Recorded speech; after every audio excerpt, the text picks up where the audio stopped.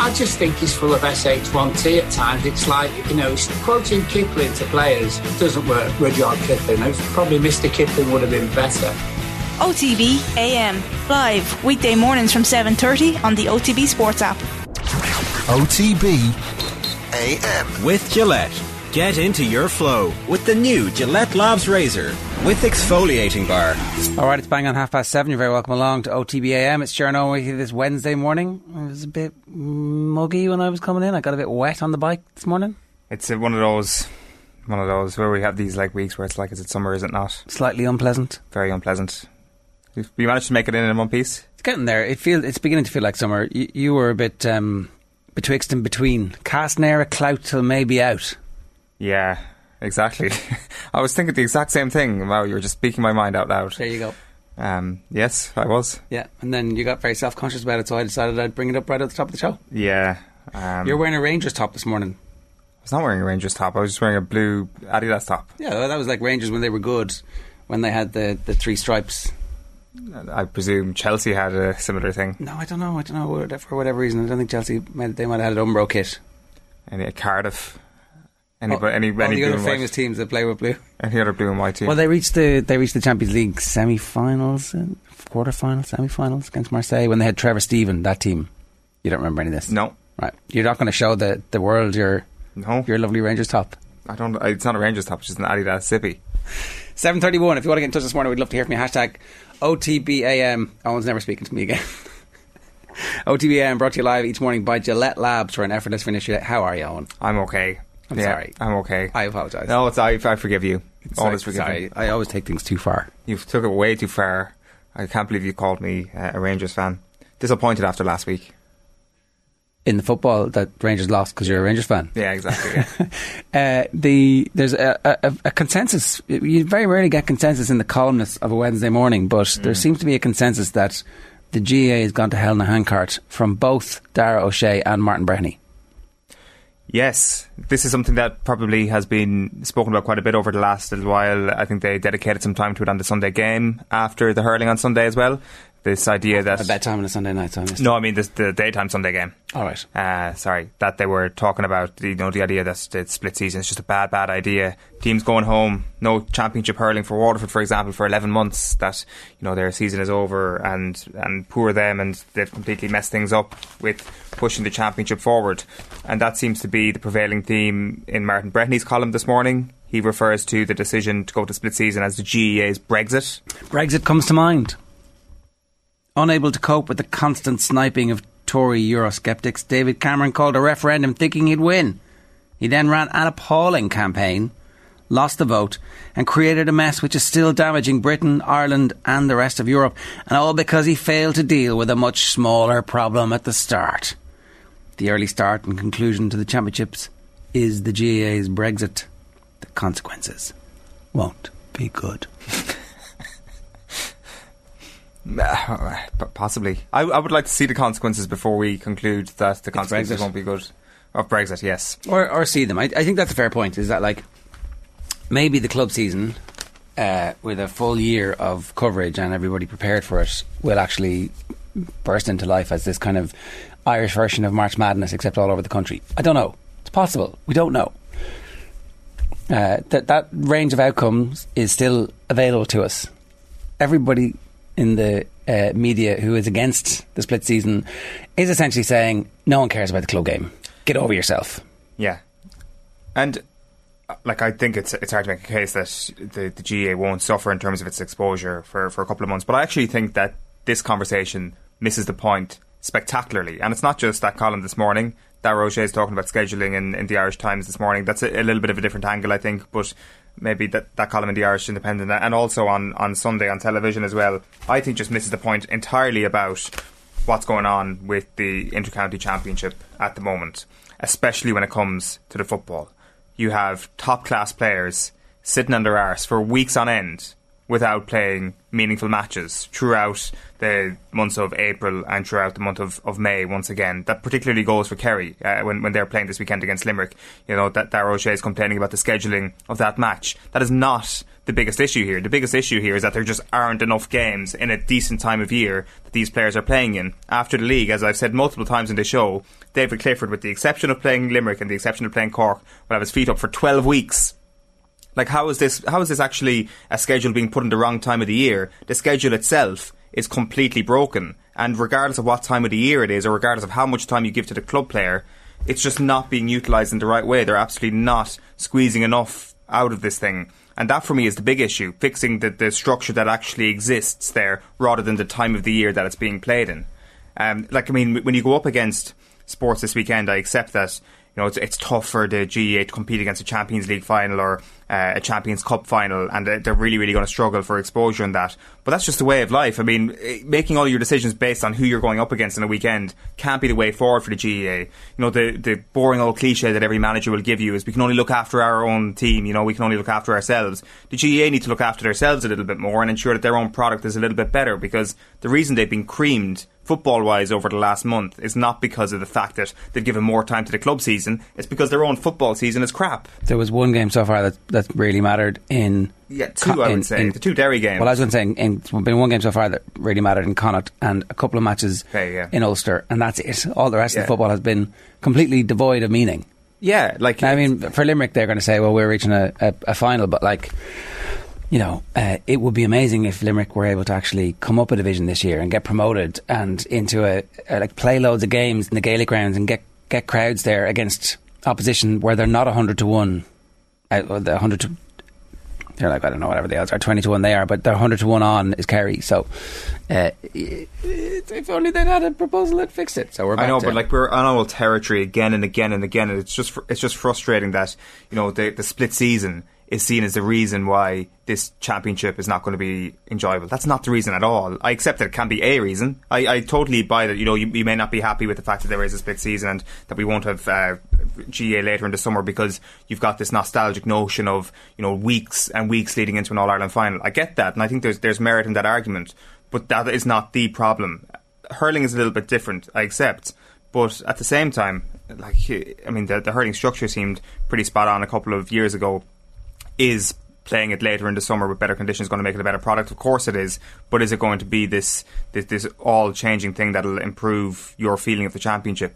I'm not sure it is, and like I think there's a bit of overrating the trouble is you're having a row about the wrong thing. I think so. Yeah, I absolutely think so. And again, I think that the hurling and football conversations there's nuance there that separates the two of them. But certainly when it comes to football, and I know that in fairness, the main picture there is of a Dublin hurler, and Martin Brennan's point will be about the hurling. And I'm not even really having a go at him. It's more the overall conversation around the split season is frustrating to me because it's being held up as a massive issue when there are much bigger problems. I did often wonder like what the split season would look like if the club season came first and we all got to like identify the best club players who might then subsequently have an impact on the championship. Yeah, like I mean, but that is... Can we try that? That's probably one of the solutions here, that what you essentially do is then start your league or the beginning of your inter-county championship in March and play it all the way through till September, and then you just hand over all the crap months to the club player, and that's one of the solutions. Whereas in this way, at least, you know, you're sharing the summer. I was thinking more like club for the first 5 months of the year, and then you get 5 months of inter-county, and then there's a month of colleges, and then there's a month off. Or there's a month off and there's a month of colleges. Yeah, I'm not sure. Moondust has been in touch to say nobody cares about football, hurling is king, move on. There might be a reason for that, Moondust. Might be a reason that nobody cares about football. And are there no problems with the hurling structures as people are suggesting today? Of course, I think John Fogarty is actually saying in the Irish Examiner today that Munster should be given 4 qualification spots from their provincial championship, and Leinster should be reduced to 2. In fairness, he's not wrong in terms of addressing the fact that there's been an imbalance in the powers that run hurling at the moment, because they're all coming from Munster. Munster and Kilkenny. I know obviously Wexford got to a semi-final in 2019, but maybe if you're looking at their overall championship form, that might seem like an anomaly. Yeah, but how did Tipperary do this year in the championship? Rock bottom. And how did Waterford do this year in the Championship? Second from bottom. So we should reward the losers. Yeah. We should grandfather them into the Championship. But his point would be that they were playing stronger teams. They weren't playing Laois and Westmeath. Oh, pity voucher. Yeah. I think that the Hurling Championship has time and again proven itself to be absolutely brilliant, and it may not have had the final day drama of previous years, but it will have that drama again probably next year or the year after. I wouldn't be touching it just yet, and I think it completely adds to the sense of jeopardy that two good teams are crashing out of Munster. Poor Kerry in all this, though. It is a bit mad, isn't it? It is. I think the GAA have to intervene. The GAA can change things pretty quickly if they wanted. No, they need to go to Congress. Everything needs to go to Congress. So there's three options Handy here. little kick that one to Congress. There's four options. Give us time to buy the votes. Option one is accept the unfairness of the competition, which is probably what's going to happen. Option two is... And do nothing, sit on your hands. Yeah, exactly. Hope that it goes away. That's what's going to happen. Wait for the matches to supersede things. Distract them. Look, a bird. So that's what's going to happen. That's a spoiler. Option two is let Kerry come into Munster next year, 6-team Munster Hurling Championship. Option 3 is let Kerry automatically progress into Leinster. And then option 4 is, what is option 4 again? I can't quite remember. But there was another opportunity here for GAA, to be fair, which I've totally forgotten. Why can't they just go straight into... I don't know. Sorry, by the way, this is if Kerry win the Joe McDonagh Cup. There's no guarantee that they beat Antrim. In fairness, Antrim would be favourites. The Kerry would then lose 3 McDonagh Cup finals in a row. But if they win the second tier competition, they should be in the first tier competition. It's pretty simple. And everybody else is, right? Everybody else is, because they're from Leinster. Antrim from Leinster get automatic entry into Leinster. It's completely messed up. Kerry should take them to court. 7:41 this morning. You're watching OTBAM. We're brought to you live each morning by Gillette Labs for an effortless finish your day. We're going to get to Graham Hunter talking about the football. We'll bring up Luis Suarez and the transfer title that perhaps suggests it's going to be Suarez and Coutinho again for Stevie G. I don't know about that. We'll see. We'll also talk about Kylian Mbappe, and we'll preview the small matter of the Champions League, which might be the biggest game on Saturday, but maybe Kildare versus Dublin is bigger. We'll talk about that with Anthony Moyles a little bit later on. But at 7:42 we want to turn to something pretty horrific. The Golden State Warriors coach Steve Kerr last night refused to talk about basketball before his team's playoff loss to the Dallas Mavericks on Tuesday night, instead delivering a passionate speech condemning gun violence in the United States. I'm not going to talk about basketball. Nothing's happened with our team in the last 6 hours. We're going to start the same way tonight. Any basketball questions don't matter. Since we left shoot-around, 14 children were killed 400 miles from here, and a teacher. And in the last 10 days, we've had elderly black people killed in a supermarket in Buffalo. We've had Asian churchgoers killed in Southern California, and now we have children murdered at school. When are we going to do something?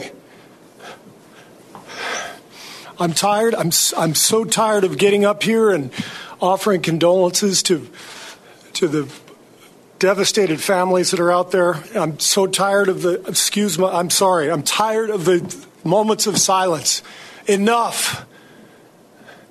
There's 50 senators right now who refuse to vote on H.R. 8, which is a background check rule that the House passed a couple of years ago. It's been sitting there for 2 years. And there's a reason they won't vote on it, to hold on to power. So I ask you, Mitch McConnell, I ask all of you senators who refuse to do anything about the violence and school shootings and supermarket shootings, I ask you, are you going to put your own desire for power ahead of the lives of our children and our elderly and our churchgoers? Because that's what it looks like. It's what we do every week. So I'm fed up. I've had enough. We're going to play the game tonight. But I want every person here, every person listening to this, to think about your own child or grandchild or mother or father or sister, brother. How would you feel if this happened to you today? We can't get numb to this. We can't sit here and just read about it and go, well, let's have a moment of silence. Yeah, go Dubs, you know. Come on, Mavs, let's go. That's what we're going to do. We're going to go play a basketball game. And 50 senators in Washington are going to hold us hostage. Do you realize that 90% of Americans regardless of political party, want background check, universal background check. 90% of us, we are being held hostage by 50 senators in Washington who refuse to even put it to a vote, despite what we, the American people, want. They won't vote on it because they want to hold on to their own power. It's pathetic. I've had enough. Steve Kerr there last night. You're a follower of Steve Kerr's career. Understand a little bit about his history and the man he is. Yeah, well, like I think I've never seen as extraordinary a piece of spoken word from a coach, especially around game time, as Steve Kerr right there. Like anybody who would have listened to his podcast in the Ringer around pandemic time would definitely know kind of how in tune he is with this. Anybody who half knows Steve Kerr would absolutely know that. Obviously his own history is probably scattered with things that inform his worldview, like his father being assassinated in Beirut probably has a significant part to play in that. And he's always been somebody who has spoken up when it matters the most. And it is just extremely jarring that in the state of Texas they were playing a playoff game last night where this school shooting occurred as well yesterday, and Steve Kerr decided, you know what, now is not the time to talk about basketball. They did decide it was the time to play basketball. I mean, the NBA, of course, went on strike around the summer of 2020 for a period of time as well. Jason Kidd said, who's in charge of the Dallas Mavericks, said that was not something that they were going to do last night. But yeah, I don't think I've seen anything like that in terms of, as I say, coaches speaking out about social issues as Steve Kerr last night. America's in a lot of trouble, really. Where, I don't know, it just doesn't feel like it's really democratic as a country. It doesn't really feel like it's a country anymore. It feels like it's a series of broken statelets, and parts of it are really nice, and then parts of it are absolutely horrible. And the people who are in charge of the horrible parts seem to be taking over everything. Yeah, it certainly seems that way, and I feel pretty bleak about his future. Yeah. Like what something like that can actually do in terms of changing anything, you're not quite sure, because Steve Kerr has obviously been he's kind of walked the walk in terms of trying to get a bill to Senate as well over the last couple of years, unsuccessfully so. And what words can do rather than actions remains to be seen. But like that clip alone, it's like 13 million views on Twitter as we wake up this morning. So that was around 1 o'clock Irish time last night before the match. Golden State went on to lose. PFT tweeting Steve Kerr for president, and literally way more ridiculous things have happened. There you go. 10 years ago you would have been like, oh, it's an interesting sentiment, but now you're like, well, okay, yeah, maybe that might be something there that people can get behind. 7:47 here. If you want to get in touch, we'd love to hear from you. 0879 180 180 is the WhatsApp number. Of course, you can leave a comment on the YouTube stream. The hashtag on Twitter is OTBAM. Let's turn to tennis. Colin Buig is with us. Colin, what's going on? Morning, lads. Hard to believe that the first round was still happening as late as last night in day 3 when Stefanos Tsitsipas won in 5 sets. He lost the first 2 sets to Lorenzo Musetti of Italy. Spare thought for the poor 20-year-old. He was also 2 sets to love up against Novak Djokovic in last year's French Open in the last 16, winning the first 2 sets in 2 tie-breaks before Djokovic annihilated him, and then Musetti retired in the 5th set 4-love down due to exhaustion.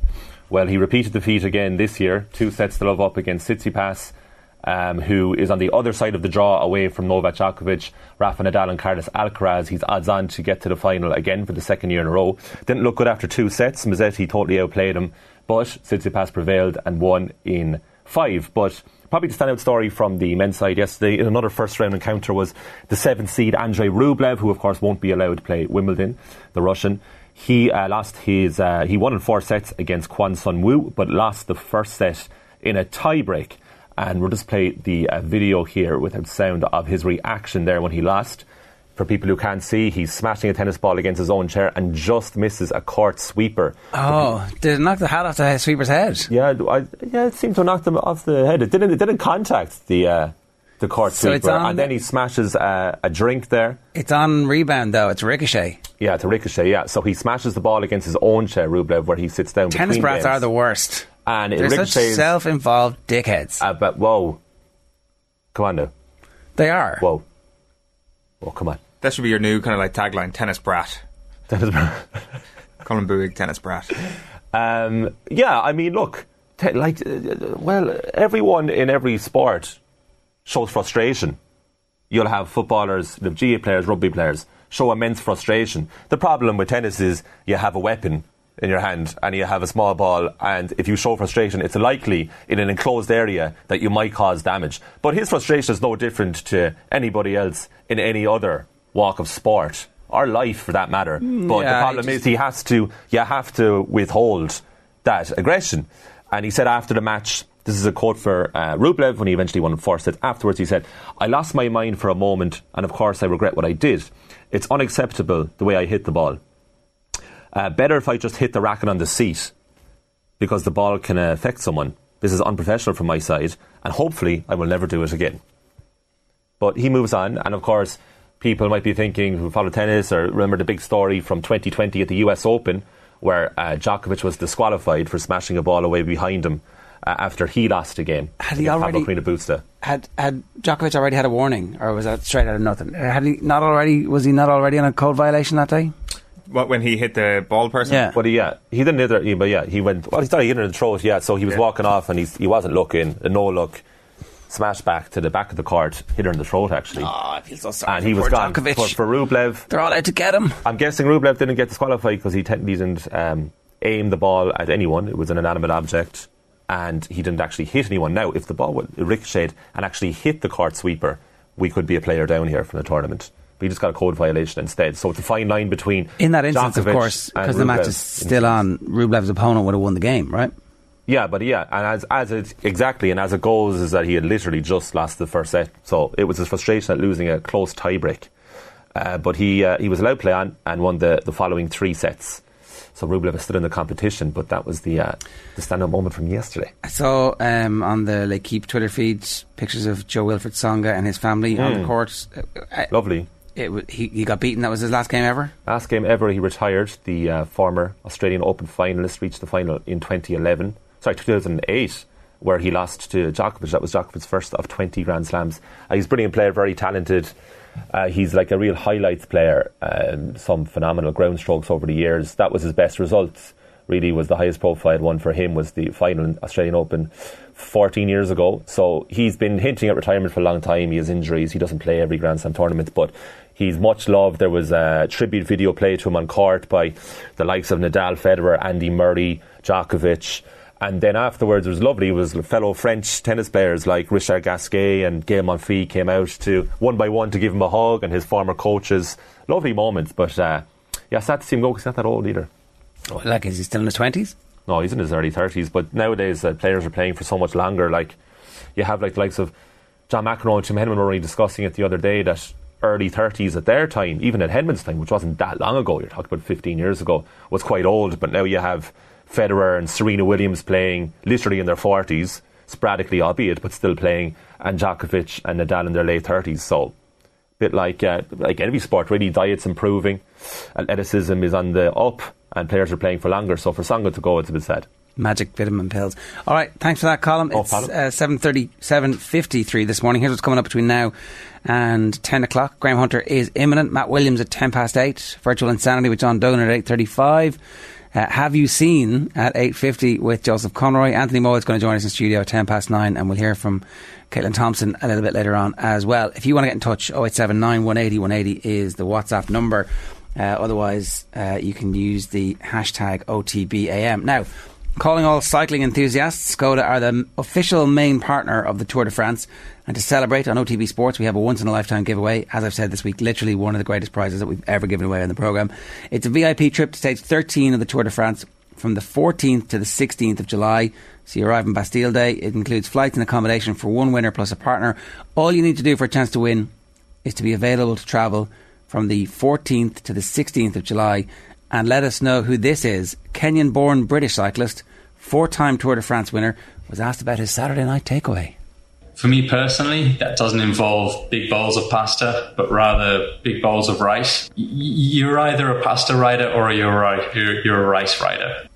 Each daily winner will win a €100 one for all voucher and a Skoda cycling jersey, and we'll go into the draw for the grand prize. Best of luck. Skoda drivers, for another chance to win, check out skodaservice.ie. Now to the Champions League final. Graham Hunter, good morning to you. How are you? That's grand, yeah. Real Madrid, right? The situation at Real Madrid is that they have had a really interesting season where the league has been a bit of a coronation. Some of those younger players have really started to mature. We've seen their older players wrestle their form back. And over the course of the year, we had expected big transfer news coming in. Something was going to happen somewhere along the way. Their dream was to unite the best young strikers in the world. And all of a sudden, when you're trying to dance with everybody, it's one of those situations where you end up dancing with nobody. What's going on? Yeah, okay. That's a real Jackson Pollock painting of the Mbappe. It's Mbappe you're referring to, right? Well, yeah, but they definitely they were in the Haaland Stakes early in the race, and obviously it didn't. Yeah, look. We've been there before, where Real Madrid wanted Ronaldinho, but said to him, "We're not quite ready. Will you wait for a year at Paris Saint-Germain?" And it failed. He was ready to go. He nearly went to Manchester United. Peter Kenyon screwed that deal up, and Barca pinched him. They transmitted, when Mino Raiola was still alive, they transmitted to him that they wanted to take Mbappe now on a free, and then Haaland the following season. That was rejected out of hand. They put all their eggs in one basket. A basket where, you given that Mbappe had Zidane and Cristiano Ronaldo as his two principal heroes growing up, and he came to Valdebebas aged 12 to train, and the board of directors then, while Florentino Perez was on his sabbatical, when he gave up on his Galactico project and felt he'd failed and went away for about just about 2.5 years. Mbappe was there. He was training for them. The coaches said then, when it's just about 10 years ago, This is an exceptional youngster. We must sign him. 60 mil was the price. They wouldn't fund that. They thought they were getting him, a couple of terms ago by spending big money. He decided to stay. They thought they were getting him now on freedom of contract. If you were offered a straight choice without the benefit of hindsight now, when it's all gone to crap, you probably would put your bet on Mbappe if you were Florentino Perez. He's enamored with the club. You've had an agreement in principle with him, with just about everything except for human free will thrashed out from about September, October. If you want to argue the various merits of Haaland and Mbappe and say, well, they really screwed up by not dumping Mbappe 4 or 5 months ago and just going for Haaland and saying, splash, there's the buyout. Erling, we think you're the best. Come to us. Never mind Manchester City. If that's what you're arguing now, then it's a slightly egregious use of hindsight, because Mbappe was the outstanding candidate. And far be it from me, in over the 20 years that you and I have been talking on your show, it's rare when I've been saying, Florentino Perez is right on the money. I've often expressed admiration for him.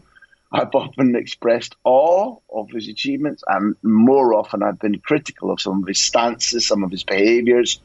But when he and Javier Tebas say, hold on a second, the playing field is tipped exactly against us because we can't splash out hundreds of millions, and we don't have the complete autonomy to do precisely what we want within the club and to literally change financial history, then they are talking about a Paris Saint-Germain who were able to do the most extraordinary things, offer the most extraordinary amounts of money to Mbappe in order to persuade him. And I'm a little bit disappointed as somebody who works around La Liga and thrives on beautiful, intelligent, athletic, dangerous footballers coming to that country.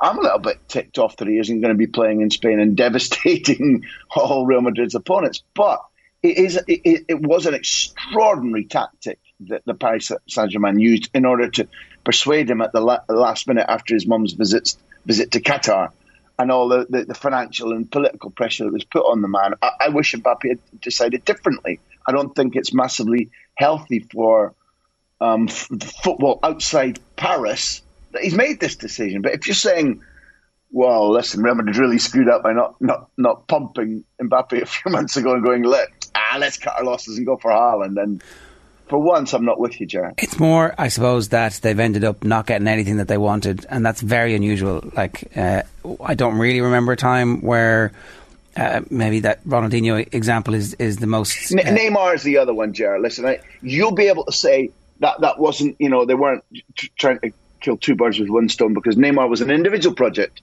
compared to what the case you're making right now about them wanting both the players, not being able to afford it, and saying to one of them, please wait for us. But Neymar, remember, was again like Mbappe, was on a visit to the training ground. They thought they had him tied up with Santos financially. Neymar's dad's involvement was assured. Wagner Ribeiro, the agent's involvement was sure. Santos were willing to sell.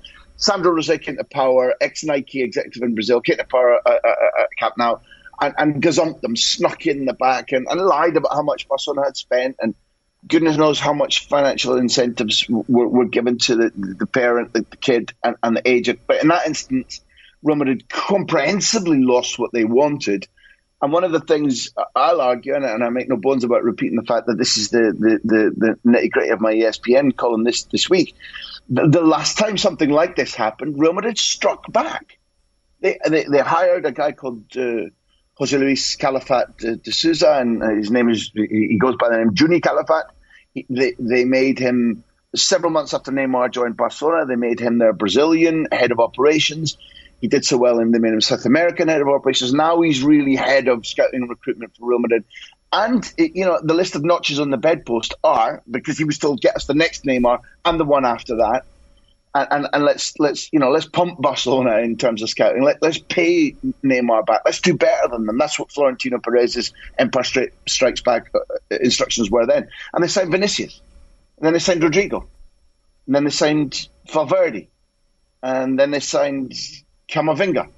Now, you just named a quartet there who've been absolutely fundamental in winning the title and taking them to Paris this Saturday. And, okay, the Neymar incident took place in 2013, but the backdraft of Florentino Perez striking back from that Neymar incident is still thoroughly being felt 8 years later. And the oldest of the guys I've mentioned there, I guess, is, I'm not sure if Valverde's 23 yet, but they range from 21 to 23.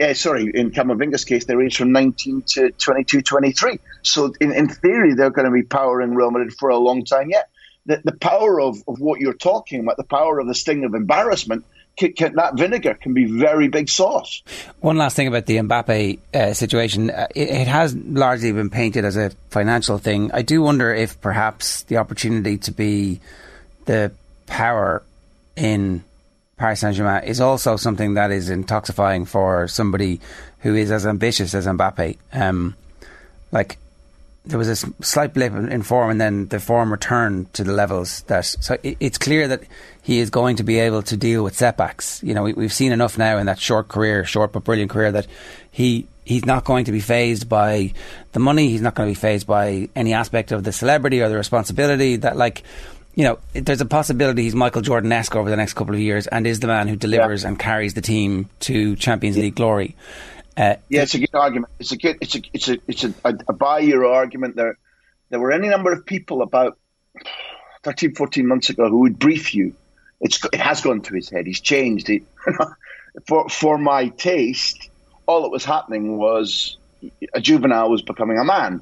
And all of us, when we reach that age of majority and then begin to get self-determining powers and self-confidence, can appear a little bit brash, a little bit more wordy, a little bit more willing to impose our view. And I think, again, for my taste, that was always happening when the doomsayers, about a year and a half ago, well, Mbappe's changed. Well, of course he is. He's a multimillionaire. He's a world champion. And suddenly he's, instead of being 18, he's 21 and a half, 22, currently 23. Your Jordan analogy, I like. I understand that you didn't take the financial aspect out of your argument, and that needs to be paramount. But selling in the dream of saying you'll be the power that takes this club, your club, if you want, to its first ever Champions League victory, that is a pretty toxic brew to be selling to a guy. I accept. I think, and I wish he'd considered, that League One is not a preparation for winning the Champions League, and the odds are stacked against them. Now, if you're a competitor and you utterly believe in yourself and you utterly believe in people who own the club, and they say, well, we will actually buy and develop in order to change that and that we will be competitive, you can buy or not buy that argument. I think League One doesn't prepare teams to win the Champions League, and I think that dream will probably become tarnished. And I think, my estimate is that Mbappe will leave Paris Saint-Germain vastly richer, will probably leave before the end of this renewed contract, in my opinion, and probably do so without having won the Champions League. If blowing Barcelona out of the water in terms of recruitment of young Brazilian players was maybe Florentino Perez's version of revenge over Neymar, what will his revenge look like for this? No, I don't know. If you want to put specifics on it, I wish I could reel off to you the list of. There's a guy called Endrick, a 15-year-old Brazilian that is apparently the number one on the radar in terms of the equivalency you're talking about now for the Empire Strikes Back Mbappe version compared to Neymar version. But the reason that Juni Calafat is, and people like him, he's not the only man in the world who successfully scouts young players, are so well paid, are so sought after, is that it doesn't take what I do, which is the great good fortune of travelling the continent to meet people and go to games or whatever. It takes an exhaustive sweeping of every network that you've got around the world. It takes a brilliant network to be established, just like Monchi has, for example, at Seville. And to be able to throw to you a clutch of exceptional 15, 16, 17-year-olds around the globe right now would be bluff on my part. And I'm not going to do that. But where I believe you can expect an answer to your question is version 2. They went through version 1, whereby there were some failures. Again, I use the expression, nobody bats 1,000 in the transfer market, particularly if you're buying exceptionally talented kids, because you can't do the same due diligence as you can on a 25 or 26-year-old and say, here's the character. We know the character. Because that character is going to change. Normally, you're going to transplant them from a different country and culture and potentially from a different continent at aged, FIFA rules suggest it should be at age 18 in some cases. And then to say, absolutely, we're utterly clear on this person's ability to handle the pressure of working at the most political, most demanding club in the world, that's not feasible. But in stage 2, what they're much more aware of is how to prepare for bringing in a brilliant 18 or 19-year-old from another country, another language, another continent, for example. Because they've done so successfully. They've taken the careers of Vinicius and Rodrigo and Valverde, and currently Camavinga, who was slightly ahead on the scale because Rennes have been playing him consistently for a couple of years in frontline first-team football in League One. And therefore, I think he was more accessible horseflesh. But I think stage 2, when they bring these, and this is how they will react, because they believe that the nation-state clubs, to name just a few, Paris Saint-Germain, Chelsea have dropped off that list, but City and Newcastle will be in there. That their ability to have endless funds probably means that Real Madrid now need to not do what they used to do, which was buy a Galactico, the best player in the world, at 25, 26, 27, 28. And they've actually done a volte-face on that. It's a really interesting change of policy, because the whole Galactico idea was the way in which Florentino Perez swept to power. It's the way in which he became the centre of attention between 2000 and, say, 2005-06. But now it's kids. The kids are all right, to quote The Who, as far as Florentino is concerned. And I think that Real Madrid are going to be better prepared to receive the kids that now flow in, because listen, Tchouaméni from Monaco will be the first answer to your question. They will buy Tchouaméni as an organising midfielder. Suddenly there'll be a player who can deputise for Casemiro, and Madrid will be a hell of a lot stronger for that reason. But where they go in the 200 million that they've saved from a signing bonus to give to Mbappe immediately, that's more guessable than what will happen in the ripples in the pond from the Mbappe boulder thrown into the middle. And in the year 2022, nothing bodes better for a Champions League final than one rival beating another to a signing. So the Tchouaméni thing bodes well for this Saturday evening and pretty much weighted in Real Madrid's favour. Well, Salah's words too, yeah. We all have to thank Mo Salah for, telling the truth when they won their semi-final and the next night's one wasn't sorted. I haven't often done it, but I have done it in an interview. Who do you want in the draw? And players just, listen, it's all difficult at this stage, and I love you all. And Mo went, nah, give me Madrid. And then once the semi-finals were sorted out, he said it again. And I was at the AXA training ground recently interviewing Klopp, and he said, listen, these motifs will come out, it'll be talked about, but you don't go into a game looking for revenge. And this spills over a little bit into the Tchouaméni thing, I suppose. It does club to club, add a little bit of spice. But even though Ramos is absent, just the very fact that Mo Salah said what he said led to Fede Valverde the other day in a huge 2-page interview with Mark, I think it was, going, Salah's put us down with these remarks. And he's Uruguayan, so he means it. That's not, Ger, you can grimace all you like, baby, but Uruguayans are a different breed. When Fede Valverde bites back, he means it. I mean, it's elevating them, though. It's actually the opposite of putting them down. But I see if you're an elite athlete using any little bits of you betcha, stuff. Baby. Circle the wagons, and they're all coming for us. They're all pointing at us. Let's get after them. What's going to happen? Yeah, good one. Look, I'll be surer by Friday night, Saturday morning, because what tends to happen is you listen to the words, you feel the vibes, you get the training ground reports. The first thing that will happen, I think, is that you could name 10 of the 11 Real Madrid players now. Alaba's going to be fit. As long as there are no training ground incidents between now and then, which, happen, then you could name 10 of the 11. The last debate will be whether it's Valverde named as a third forward on the right, but oscillating very distinctly between that and midfield, or it's Rodrigo as an out-and-out striker on the right of the three that includes Vinicius on the left and Benzema in the middle. So Madrid's team is known, so Liverpool can plan for that. There'll be minor adjustments. I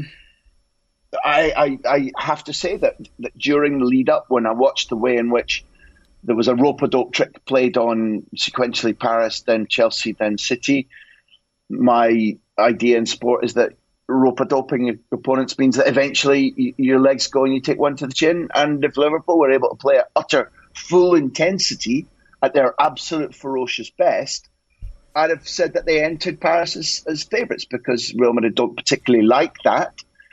But watching Liverpool recently, with the possibility that Thiago is out injured, with the gut blow that happened at the weekend, a magnificent show by Liverpool, just as it was by City, but it's a gut blow.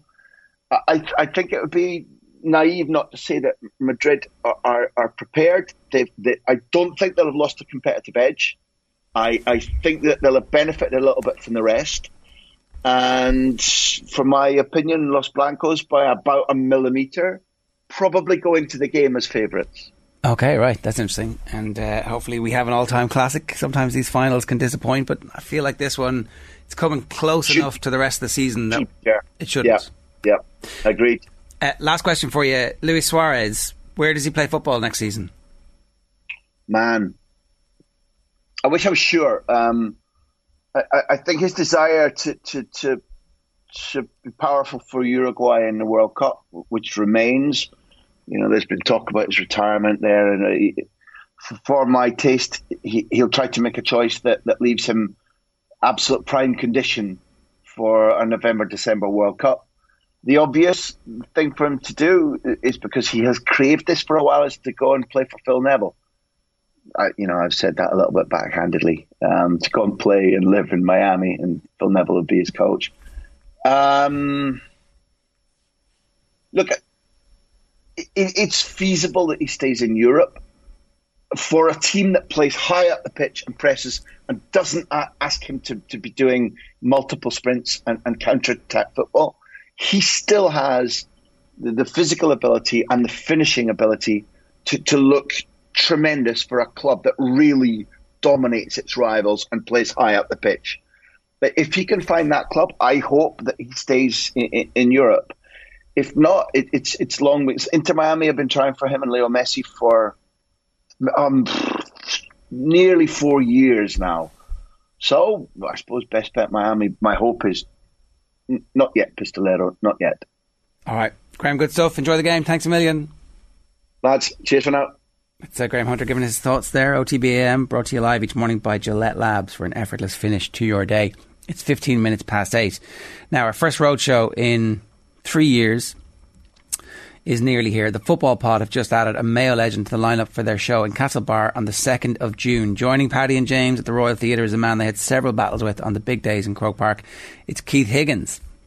Brilliant night of football chat. Plenty of focus on Mayo, obviously, in their game against Monaghan. It's the Football Pod with Paddy, James, Tommy and now Keith in Castlebar on Thursday the 2nd of June.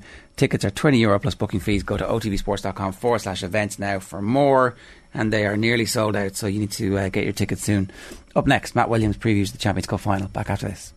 OTB AM. Yeah, it's 8:17. Matt Williams, good morning to you. How are you? G'day, Gerb. Going very well, mate. Yourself? Yeah, pretty excited about this game at the weekend. Excited / a little bit nervous. Ronan O'Gara, of all of the people in the world, might be capable of pulling a rabbit from the hat. Well, it's a very good La Rochelle side. They've been in the final before. And when your coach gets you to 3 finals in a row, it's no accident.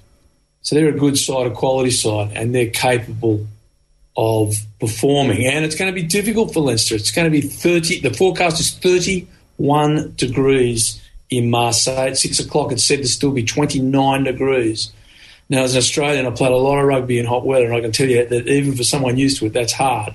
That's going to be a real challenge for Leinster to play in those conditions and to hold it for 80 minutes. So, yeah, there's plenty to be nervous about, but there's plenty to be confident about as well. So, which makes for a great game. Can you acclimatise in the week before the game, something like that? Or do they just sit in the sauna all day and do a bit of training? Or how do you work it? Good question. Well, we used to go in the old days, a long time ago, we'd go to Africa for 10 days. And we would quite often start our Super Rugby season when I was coaching the Waratahs with a game in South Africa in late February, which is summer, and it would be 34, 35 degrees. So we would go there. But we were already used to it because we trained all over summer preparing. Our pre-seasons are in summer. I think it's very, very hard for a one-off game to prepare for that. Does it give the French team a bit of an advantage given that they're used to these conditions? Without doubt. Especially in the last 20 minutes of the game. That's where your bench is going to be hugely important. But some players obviously have got to do 80 minutes. La Rochelle, now not all the La Rochelle players played last week. They played Stade Francais in La Rochelle and they beat them with very much a seconds team. But it was a very warm weekend last weekend as well. It was 27, 28 degrees. So the French, end of the French season, they certainly have an advantage. And if it's going to be a very warm weekend this weekend coming in Marseille, that is a big advantage to the French, yes. In terms of the Leinster game plan, like the high-octane style, the quick turnover at ruck time, is that something then that La Rochelle look at and say, if we can stay in touching distance with half an hour left in this game, we can absolutely start to turn the screw? For sure. I mean, Ronan's going to be hanging his hat on a whole lot of small pegs and trying to keep his team believing they can stay with the Leinster side that's just wiped everyone all season. I mean, Leinster have been head and shoulders above all the competition all year. And for a coach, when you're coming up against that, that's quite a good assignment. And that sounds a bit counterintuitive because you simply say to your players, you've got nothing to lose. Like, look how good these guys are. Let's just go at them. And here's the plan. And their plan, La Rochelle plan, has always been this season to target the breakdown. And they have been exceptionally good at it in the top 14 and in the Heineken Cup, where they're just diving at the ball, being very brave and technically correct at the breakdown and disrupting teams' attack. And you could see it in the semi-final against Racing 92 when Racing were just pounding the La Rochelle line, looking like they're going to score it at any time. Then the La Rochelle back row Ludenberg or Victor Vudo and Gregory Aldred and Bugatti the hooker would find a way to latch onto that ball and force a penalty or a turnover. And that's what they'll do to Leinster, as well as attack them at the scrum and the line out. So if La Rochelle have got any hope, that's what they've got to do, because what Leinster do better than anyone in Europe is play very quick ball. They get their ruck ball going at such a pace the defence can't adjust in time. And then you've got masters of decision-making like Sexton getting the ball off Jamison Gibson Park so fast. Jamison Gibson Park gets the ball away so quickly, and he doesn't get anywhere near the praise he deserves for getting that ball away, and it just creates this chaos in the defensive line. So for any hope, they've got to slow it down, but they do have a hope. I'd say Leinster are well and truly favourites and should go on to win if form is anything. But we all know in a final that anything is possible. So that's what Ronan would be aiming at. But let's not get too scared about this. This is a very tall order for La Rochelle. Leinster are very, very good, and La Rochelle will have to do some extraordinary things to slow them down.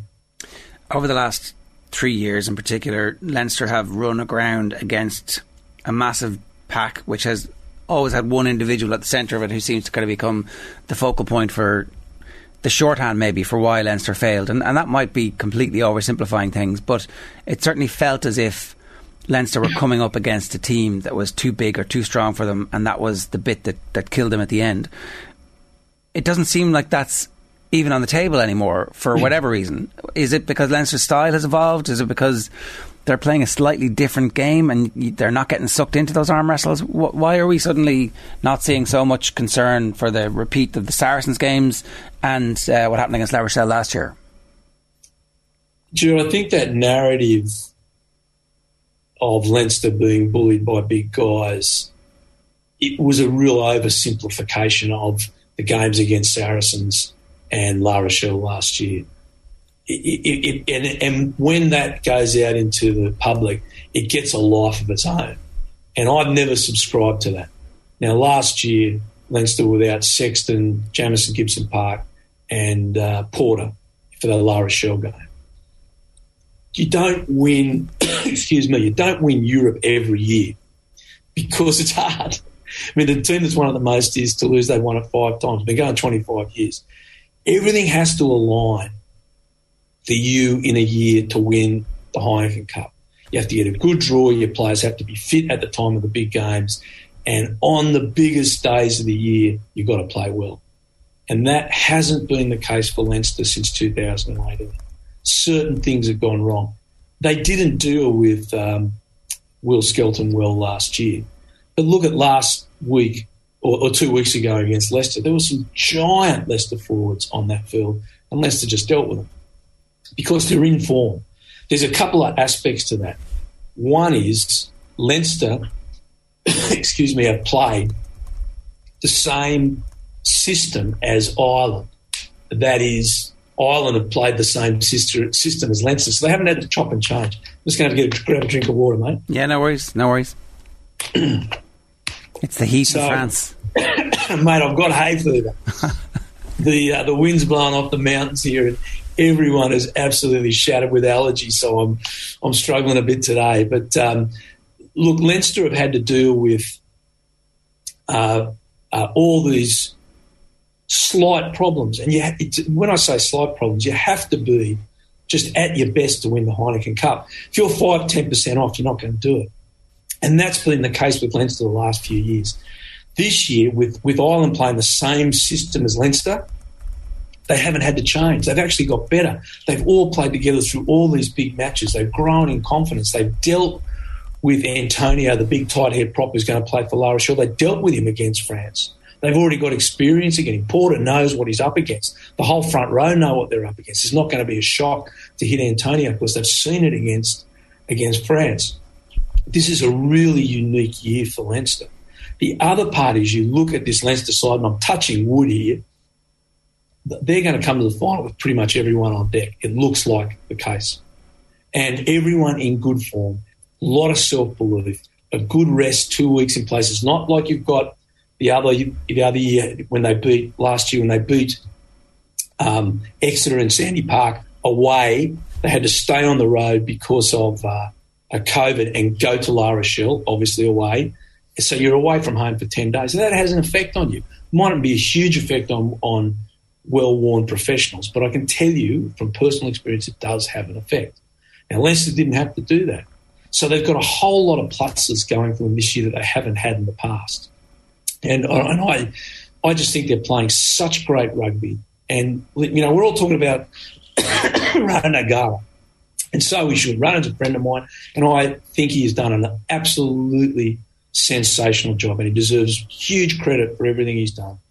But that shouldn't stop us from looking at Leo Cullen and saying what a great job Leo's done in getting the staff together and the players together, having them all on deck. What a great path he has planned for this Leinster side to deliver them into the final in such great form and in such health.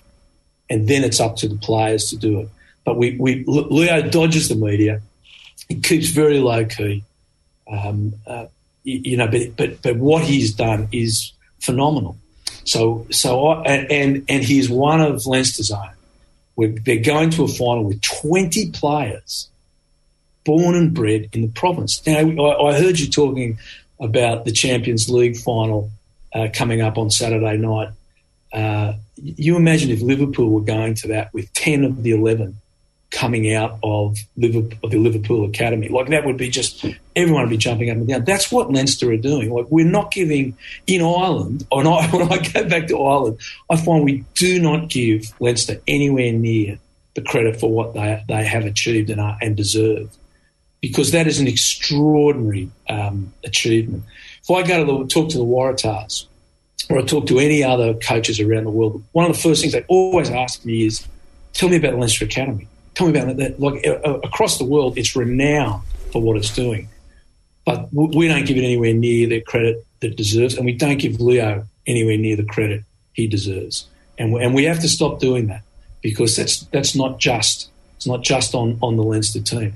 And then when they lose a game like they've done in the last, they made the semis, we say, oh no, they couldn't handle a big man. I just think that's really disrespectful of the team. And I'll switch this another way. I reckon these Leinster players are really fed up with this talk. I reckon they're not saying much outside. But if Will Skelton plays, mate, they're going to be all over him like a bad suit. Like, they're really filthy with what's been said about them and how they've been portrayed. And Leinster have a tradition of not saying anything to the media. They play a really straight bat. But within that group, there's a lot of anger, and it doesn't get expressed publicly, but they're going out to prove a point. So a quiet man carrying a big stick and very determined, they're dangerous. I found that in life. That's a team that you're going to have to really be at the top of your game to beat.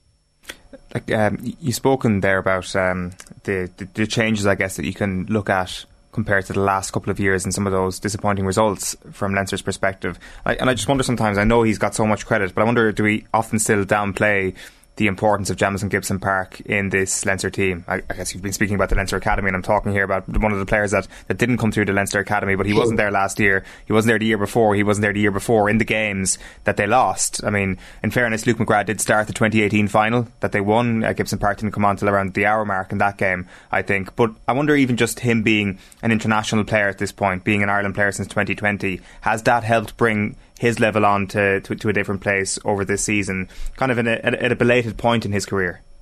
Yeah, without doubt. And I think it's a very good observation. The pace that he gets the ball away this season compared to past seasons is it's just not on the same page. He has improved out of sight, and it has been a massive, massive aspect of Leinster's play that has created the pace of their game. So this, and like everything in rugby, it's like an ecosystem. It's an environment. So there's a couple of things happen. First of all, the forwards are hitting the ball at pace. They're using footwork, which means and they can offload, which means the defence have questions. So if they're tackled, the Leinster forwards, like Ireland, tend to be tackled in an area that lets them place the ball quickly, so that it's a fast ruck. Now, that's one aspect. The next aspect is the scrum half has to get there and get it away. And Jamison Gibson Park is getting there at lightning speed, and that ball has gone in incredible speed.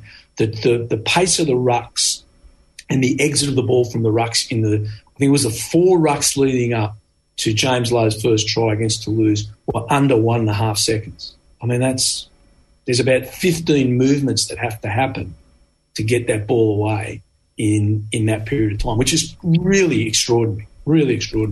And that then puts the ball into the juniors' decision-making hands of Jonathan Sexton in rapid time that the defence just simply can't react to. They don't have time to react to it. And what happened in that try was the ball hit Sexton, the defender came at Sexton, he made the great decision, just pop it back on the inside to James Lowe, and James Lowe scored the try. Now that's a microcosm of what Leinster are doing all over the park. And Jamison Gibson Park, the accuracy of his pass, the length of his pass, and the speed of his pass from the second his fingers touch the ball to it hits the intended receiver is absolutely brilliant. Some of the best I've ever seen. 2 years ago, he wasn't doing that. He wasn't playing like that. Again, why? You've got to give Stewart and the Felipe Konopome at Leinster huge credit for the improvement in the skills in those all the players, but especially our backline players. And Andy Farrell for picking him when he wasn't first choice at Leinster. Like he was like, yes. No, you're straight in here. You're in my 22, 23 guaranteed, and then actually you're straight in the team as well. Yeah, without doubt. Andy Farrell's contribution to how Leinster are playing and a national philosophy that extends from schoolboy through academy, through a province, into national team, and is delivering success. He deserves massive credit because that's what a national coach's role is. And then selecting the players where he sees and giving them opportunity. And James Lowe, we've got to put that in there. James Lowe was poor 2 years ago. And look at James Lowe now. He reinstated James Lowe. He said to him, James, you go away and work at these aspects you play, and if you do it, we'll give you another chance. And he did. He was as good as his word. And look how James Lowe was playing. So Andy Farrell and his coaches, for the change they've implemented in the national team and what they've done, deserve huge credit. And they are doing a great job. We've got our test matches coming up against New Zealand. And look, that first test match against New Zealand, Ireland are in it with a red-hot show away from home. And that's, again, your environment, your ecosystem. That is a national philosophy. Leinster and the national team are enhanced by following the same philosophy. Just as we look at New Zealand, Auckland or the Crusaders are enhanced by having the same philosophy as the national team of New Zealand. It's a system that has proven to work across the globe. Amazingly, very few countries do it. 3 quick comments for you, right? Dave Cos on YouTube says, Rod's going to get the job done. The Leinster scrum goes backwards. Leinster hubris will lead to their downfall. I'm like, what Leinster hubris? And then I'm reading the other clips, the other comments. The La Rochelle halfback pairing is very weak for the final. It's going to be a blowout, says Flying Hellfish 99. And then Brian Murray says, the team Leinster put out last weekend against Munster would beat La Rochelle. So, there's a bit of hubris there. But opinions are like backsides, mate. Everyone's got one. It's only going to matter what happens at 4:45 Ireland time, 6:45 France time at the Stade Velodrome. There is one big thing, which is quite ironic for Rowan O'Gara. In the Heineken Cup, West, their kicker, is averaging 78%. They're not going to win the final on 78%. They're going to rely on turnovers, kicking to the corner, mauling, and penalty goals. They'll score some tries. The question is, Leinster have averaged so many tries. Can their defence hold them out? Kurt Barlow, highly doubtful to play. He's got 2 broken bones in his hand. Ronan suggesting he's going to play with a hurling glove. I really doubt that he'll be able to pass with 2 broken bones in his hand. Victor Vito has a very bad ankle. And Will Skelton has only played a few minutes of rugby in a month. He's a giant human being. Look, it's stacked against La Rochelle. There's no 2 ways about that. It's stacked against. It's not impossible. But Leinster have got the bit between their teeth. They've got the form on the board. They've got a fire in the belly, and they are out to prove something. And they also know the stars have aligned. This is an opportunity for them. They're going to be very, very hard to beat. La Rochelle will have to play better than they have played all season to get a win. Matt, enjoy the game. Great to have you with us. Thanks a million. Thanks, guys. Great to talk to you. Hope the allergies aren't too bad. Calling all cycling enthusiasts, Skoda are the official main partner of the Tour de France, and to celebrate on OTB Sports we have a once-in-a-lifetime giveaway. This prize is a VIP trip to stage 13 of the Tour de France from the 14th to the 16th of July. Flights and accommodation for a winner plus your partner or a mate. All you need to do for a chance to win is to be available to travel on the 14th to the 16th of July, and to let us know who is this. For me personally, that doesn't involve big bowls of pasta, but rather big bowls of rice. You're either a pasta rider or you're a rice rider. Kenyan-born, marginal gainsing British cyclist, 4-time Tour de France winner was asked about his Saturday night takeaway. Each daily winner will win €100 one-for-all voucher and a Skoda cycling jersey, and will be in the draw for the grand prize. Best of luck, Skoda drivers, for another chance to win. Check out skodaservice.ie. Time for Virtual Insanity.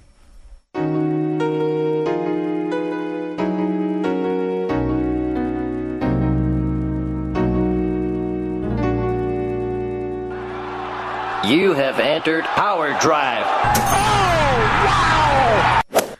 John Duggan, welcome back to studio. How are you keeping? Good, Owen, yourself? Very well. How did we get on last week at the PGA Championship? Only one place, which was Rory, who was 8th. And as I said to you on the Friday morning, I thought he would do it, Owen. But like, you have a double and a triple bogey on the Saturday. And well, as we've always said, when he's playing free, he is like unlike any other golfer in the world. He's unstoppable. And then when the doubts start creeping in, the game becomes somebody else's game. He becomes another person. And he didn't do any interviews after his final round. I think that just shows how frustrated he was. Once again, 4 early birdies and then nothing else. And it is just frustrating for him. I just think he's beaten up, I think, by himself at the moment. And if he could kind of get out of his own way, then he might be back in the major circle. Did you think it was rinse and repeat with regards to the Masters week, or did you see differences?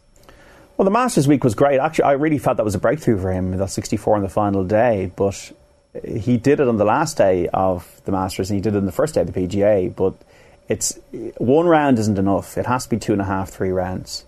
Like Justin Thomas had a bad round on Saturday, but he came like his first 2 rounds were brilliant because he's the worst of the draw.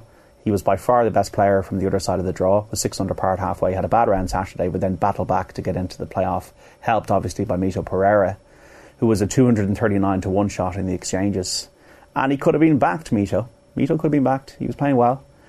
But on the 72nd hole of a major championship, you just got to play for percentages. And when you got a creek down the right-hand side, as Peter Lowry was saying on Golf Weekly, you just got to bail out left, or you got to hit a 3-wood. And people might go, well, you have to go for it. It's his natural shot. But you just got to take a risk out of the equation. And you got to feel sorry for Mito. Never won on the tour, only in his second major as a player. And you got a 1-shot lead going down the final hole, and then you don't even get into the playoff. It was almost like Van de Velde. And then you have Justin Thomas and Will Zalatoris. Will Zalatoris, really enjoyable golfer to watch until he gets to the putting green. But I like his attitude, I like his swagger. Once again, he hasn't won a tournament on the PGA Tour, but the way he's even talking, he doesn't seem to have any fear, and he goes, I'm going to get a major soon. So his ball striking, if he could putt, he'd win 20 majors. You mentioned Van de Velde there. Where does the Mito Pereira 18th hole rank in terms of major golf's greatest collapses? It doesn't rank at the top. Like, Van de Velde will always be the number one. Still made a playoff though. No, but it was gone. It was gone by that stage. It was a triple bogey on the 18th at Carnoustie. For me, Pereira going from winning the tournament to not even being in the playoff just adds to how extraordinary the whole thing was. Well, it's a very hard hole. It's by far one of the hardest holes in major golf is that 18th at Southern Hills. So it's hard to make par there. So a double bogey is possible there. But it's more possible when you're hitting it off to the right. You talk about collapses. Phil Mickelson's collapse in the 2006 US Open at Winged Foot when he made double bogey in the last was significant, given the talent that he had in his body. I can't wait to read that book. Doug Sanders in 1970 at the St Andrews missed it like a tiddler, a couple of feet to win the Open and lost in the playoff the following day to Jack Nicklaus. So there'll be other ones. There'll be another meltdowns. Kenny Perry, I remember at the Masters, I think bogeyed the last 3 holes, ended up losing in the playoff. So Spieth obviously, but not in the 18th hole. Yeah, and to be honest, like sometimes the implosions can be bigger earlier in the Spieth putting in the drink. Even Cam Smith at the Masters this year. Yeah. putting in the drink on 12. So it doesn't have to be on the 18th for it to happen. Sure. Everybody just thinks, oh, because you've got that far. Monty in 2006, the same tournament as Mickelson. Monty hits it down the fairway, winged foot on 18, never won a major, and then messes up his second shot and makes double and ends up out of the playoff, a bit like Mito Pereira on Sunday night. And Justin Thomas, it was almost like a classic major, Owen, in that, you know, you have all the pressure on the guys who've never won, and then the experienced hand. Justin Thomas wins a second major in his 15th tour title. And I think that's why Woods likes him and their mates, because I think Woods sees the bit of the fight in Justin Thomas, the bit of the grit and the bit of the winner in him. For sure. So, Virtual Insanity this week, where are we venturing to? Well, we still got house money, Owen. We still have house money. The house money's dwindling, but we still have it. We're still ahead, just about on the year. So this is the Charles Schwab Challenge. It's the Colonial Country Club in Fort Worth, just outside Dallas. 1946 was the first time they had this tournament. It starts tomorrow lunchtime. And with the house money, this is all on otbsports.com and on the OTB app. I've gone for 7 golfers. The main one is Sung Jae Im, who's 33-1 for 4 each way.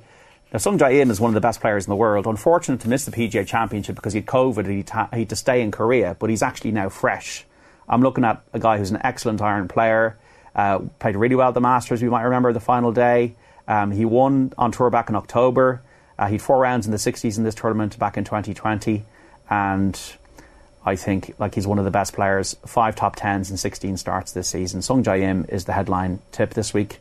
A great ball striker, 4 each way, 33-1. The next one is Abraham Answer for 3 each way at 35-1. To get in the first 8 places. He was one of the top performers last week at the PGA, found his game again, hits it very straight off the tee, third on the tour off the tee in terms of driving accuracy, which is what you need at the Colonial Country Club. So I think he could be propelled to a second win on tour this Sunday. Abraham Answer, 35-1. Patrick Rogers is 150-1 for 3 each way. Once again, he's fresh, didn't play at the PGA, was 10th in Mexico on his penultimate start, then played well at the Byron Nelson, 4 rounds in the 60s. His form has come around again, was one of the best amateurs in the world, was the best amateur in the world. Hasn't parlayed that into a PGA Tour win of yet, but Patrick Rogers, I think, will win on tour at 150-1 for 3 each way. I think he's overpriced, and he played well in Colonial, 14th in the tournament 2 years ago. And I went for 4 players for 2 each way.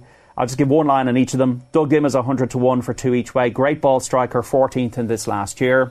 JT Poston has had 2 top 10s in his last 3 starts. Great putter. Second on the stats in putting last year. JT Poston is 125-1 and he's got a good record at the course. Austin Smotherman is one of these guys. What a golfer name. What? You tipped him in Barbados earlier in the year. See, Owen, you're taking note. I've put money on Austin Smotherman. Why wouldn't you bet on Austin Smotherman? I mean, that's I would die for Austin Smotherman. After Ryan Brem. And Don Jokin. Austin Smotherman won on the Corn Ferry Tour last year. This is where Mito Pereira earned his corn, if you can see the pun. He had 3 wins, Mito, last year. Austin Smotherman is one of the best ball strikers on the PGA Tour. He just needs the putts to drop. But he lives in Dallas. I've done all my research here. Lives close to the course. He's a 200-1 shot for 2 each way. And the final one is Vince Whaley for 300-1 for 2 each way. A childhood friend of Scotty Scheffler's who came here last year and was 20th. So Vince Whaley, Austin Smotherman, JT Poston, Doug Ghim, and then the 3 top ones, Patrick Rogers, Abraham Answer, and the headline tip, Sung Jae Im, for this week's Virtual Insanity. It all sounds very, very complicated. These are €1, €2 each way bets. You can get them all on the OTB Sports app and otbsports.com. All right, that is this week's Virtual Insanity.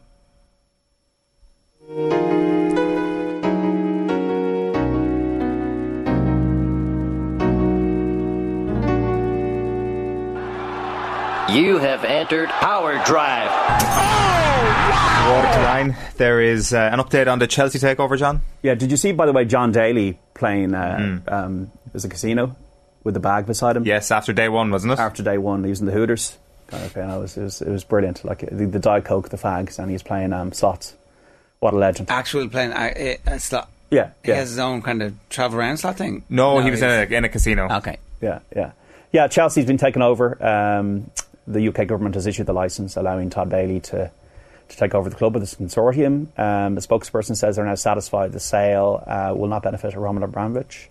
So 200 million is what Thomas Tuchel's going to get, if you believe all the papers, to spend. Jules Koundé, one of the transfer targets. I read that Raheem Sterling is a target, which would seem to make sense, because I don't know if Raheem Sterling is happy at Manchester City. A lot of players are going to leave the club. Rudiger's going to leave. Christensen's going to leave. I would say some of the front players might leave. Will Lukaku be there for much longer? So I think there'll be a lot of surgery at Chelsea in the summer. Spurs have, amazingly, and I actually fainted yesterday when I heard the news, got 150 million. How do we know this, John? What do you mean? How do we know the 150 million figure? It was reported yesterday. Well, they told everybody. Yeah. They bizarrely, they actually issued a statement saying we are injecting capital into the club because, well, the ground is finally starting to pay a bit of cash for us, and we have a manager we like, and we have a manager we want to keep. They made it public. Yeah, which is interesting because you'd think that would just inflate transfer fees. I was like, I mean, you're good at this, but not that good. Yeah. You think you're all Billy Big Bollockses, and it turns out like, oh, we've got all the money in the world. Come and sell us whatever you got, hucksters. That also says they're terrified that Antonio Conte is going to leave. So I did wonder if it was like they know he's staying, if that is finished, or is Kylian Mbappe on the phone to Conte going, now look, I know you kind of like to think you're the boss, but I'm really the boss, but you'd be the boss of me for like 90 minutes a week. How does that sound? Would it not be just so boring though to be managing PSG every single week in Ligue 1? I mean, boring as you count your money like Scrooge McDuck. Yeah, it's like that guy in was it Breaking Bad, when they lie in the bed of money, the two lads. That was just one of the best scenes ever. I've always wanted to do that. Virtual insanity is your chance. Yeah, well, I have to do a bit better than last week. But it's Spurs with money and to spend on players. I don't like this is a new world we live in. This is a new world, and it'll be interesting to see who they're targeting. So look, Conte's great at the brinkmanship, and to be fair, like he's able to. He walks the walk, got them into the Champions League, and if you're Arsenal, you're looking at Chelsea and Spurs this morning and go, this is not great for us. I mean, Conte could be the Klopp of Spurs. Well, Spurs could, something in my head, I remember Jose Mourinho arrived at Spurs and says, we're going to win the title, we can win the title. But Spurs actually could win the title under Conte. Or they could get close. You take that. You would definitely take it I think you probably got a tip him to finish third next season. Yeah. Well, although Tuchel, you were saying earlier, isn't taking any holidays this summer. Tuchel is hard at work next year. We could see that Chelsea. Erik ten Hag is doing 24/7. He'll take your no holidays. And Mikel Arteta is younger than all of them, so he can work extra hard. He can work 26 hours a day. Yeah, he can. That is depressing. Stephen Kenny will name a squad later for the Nations League matches. We play Armenia Saturday week away from home, then Ukraine twice, one of those games in Poland, and we have Scotland here on June the 11th. Will Michael Obafemi be in the squad? Roma and Feyenoord in the Europa Conference League. This is almost like the Worthington Cup of Europe, isn't it? Kick off in Tirana at 8. Novak Djokovic taking on Alex Molchan in the French Open today. 4 Irish boxers in the ring of the Men's European Championships in Armenia. So that's the Conference League final. I was like, is next season's Conference League already started? What? Sorry, it's the final. Okay, I get it now. Jose's chance to complete the haul. What? Yeah. Yeah, Stephanie Meadow in the field for the LPGA match play. I did Jose Mourinho's story, but I can't say it. I can't tell it. I realise I can't. I can't. You definitely can. I'll think about it and I'll tell the next time. There's also a race meeting over jumps at Wexford this evening. First off at 5:15. I don't know if any of you guys are on that 300 to 1 shot that won yesterday. No. At Punches 10. I'd say nobody was on it, were they? Not even like the connections? Not even like Conor Dwyer. Conor Dwyer, the trainer, was in Spain. I'm just trying to get the name of the bloody thing up here from yesterday. I think it was Sawbeak or Sawbreak or something like that. Just bear with me. It was Sawbook 300 to 1. Charlie O'Dwyer riding for his dad Conor. Conor was in Spain, didn't have a cent on. Horse is 999 to 1 on the Betfair Exchange. Wins a maiden at Punches 10, 300 to 1. The joint longest price winner in the history of horse racing at an Irish track yesterday. There you go. John, good stuff. All right, lads. Thanks very much for that. More from John on Saturday afternoon on Off the Ball on Newstalk. And of course, you can get your daily breakfast briefing if you subscribe to the OTB highlight feed. It is 8:50 this morning. OTB AM brought to you live each morning by Gillette Labs for an effortless finish to your day. Dave Codd says, can we do a whip around for poor Madrid? Moondust again says, hurling is one of the most skillful games ever played. Football, however. Defend your sport there, Owen. I heard hurling is the fastest game on land. Fastest ball game on land. Field sport. Did you know that? Did you know that fact? Do you think ice hockey, because it's on ice, isn't on land, even though the ice is on the land? Is that what you're telling me? Hurling is faster than ice hockey. Is it? Well, you can pick the ball / puck up and puck it. You can't do that in ice. If you could pick up the puck and launch it down the other end of the... Or maybe the ice, maybe the lubrication of the ice just makes it travel faster than an actual air. No. It is... I'm not laughing at that. Time for episode 5 of Have You Seen? Joseph Conroy's with us. Joseph, good morning to you. Morning, guys. How you getting on? Very good, very good. What have you got for us this week? This week we have Where Dreams Go to Die, Gary Robbins and the Barkley Marathons. In the grand tradition of the Have You Seen slot, the first thing I asked you guys earlier in this week was, have you seen this? I know neither of you have. Then the follow-up question was, have you heard of the Barkley Marathons? And neither of you had come across it before. So I might just run you through the setup of the race before we get into the details of this documentary. This is sort of on the theme. I saw you, Ger, on Twitter the other day saying that you were had taken to mentally preparing yourself for a tie by having a few glasses of wine and going on TikTok, looking at some fitness and some clean eating videos. Pretty much, yeah. That is my life now. Yeah. This is kind of an extension of that. So if you want to just flatline, this one's for you. So this race, the Barkley Marathons, this is Barkley in Tennessee, not kind of nice, friendly Berkeley, California. And the race originally came about in the 80s because there's this high security jail in this kind of remote mountain location. And James Earl Ray, who was the man convicted for assassinating Martin Luther King, was in this jail. And he staged this dramatic jailbreak. So there's this massive manhunt, biggest manhunt to date in Tennessee history. They end up finding him 55 hours later, 8 miles from the compound. So you've got this eccentric runner, Gary Robbins, who kind of runs all these sort of crazy trails around Tennessee. He hears this news and he goes, that's a bit mad, 55 hours and only 8 miles. I bet you we could run 100 miles in 50 hours up there. So that's the original genesis of the race. He sets this crazy challenge. He's this kind of eccentric puppet master at the middle of all this. He was setting the course. The course changes slightly every year. It's kind of based on this kind of orientation involved here as well. So it's 5 loops of a 20-mile course set by him that you need to complete in 60 hours. So 100 miles, 60 hours. That's the official length of the course. The actual course is estimated to be close to 130 miles. And along the way, there's no aid stations. You've got a field of only 35 to 40. And there's also, the course is kind of given to you orienteering style in kind of a slightly idiosyncratic description of where you're meant to be going. And then as you're going around, you're 5 laps, 20 miles in the wilderness, going through brambles, covering elevation that's 2 times the height of Mount Everest. The checkpoints are books, and your race number, so say if you're Ger Gilroy, number 16, at each checkpoint you need to take the book placed there, rip out page 16, put it in your little pouch, and keep shuffling on. So that's the setup here. Pique your interest? Yes, no? Yeah, absolutely. Like the documentary does. It sounds bizarre. Yeah, and just to kind of put it in context, since 1986, they've had 15 finishers of the 100-mile challenge. So no one finishes. These are basically... most years, nobody wins. Yeah, I think like the finish race is something like 0.2. And right. If the finish... Because the course changes slightly every year, if there's kind of an aberration and 3 or 4 people finish, the next year you get a backlash from that and you get kind of 5% more difficulty added to the course. But it's really interesting. So that's kind of your setup. Just for this kind of specific documentary called Where Dreams Go to Die, Gary Robbins and the Barkley Marathons, it's this guy, Gary Robbins, who's an elite ultra runner, as all these guys are, taking on the challenge. So it kind of follows his journey trying to conquer the course, which kind of, not to over egg it, but I describe it as a bit of a mix between Moby Dick and Apocalypse Now. So we have a little bit of audio of Gary here that we might just play, and then I'll talk you through the actual documentary. I tried to get back at things pretty quickly.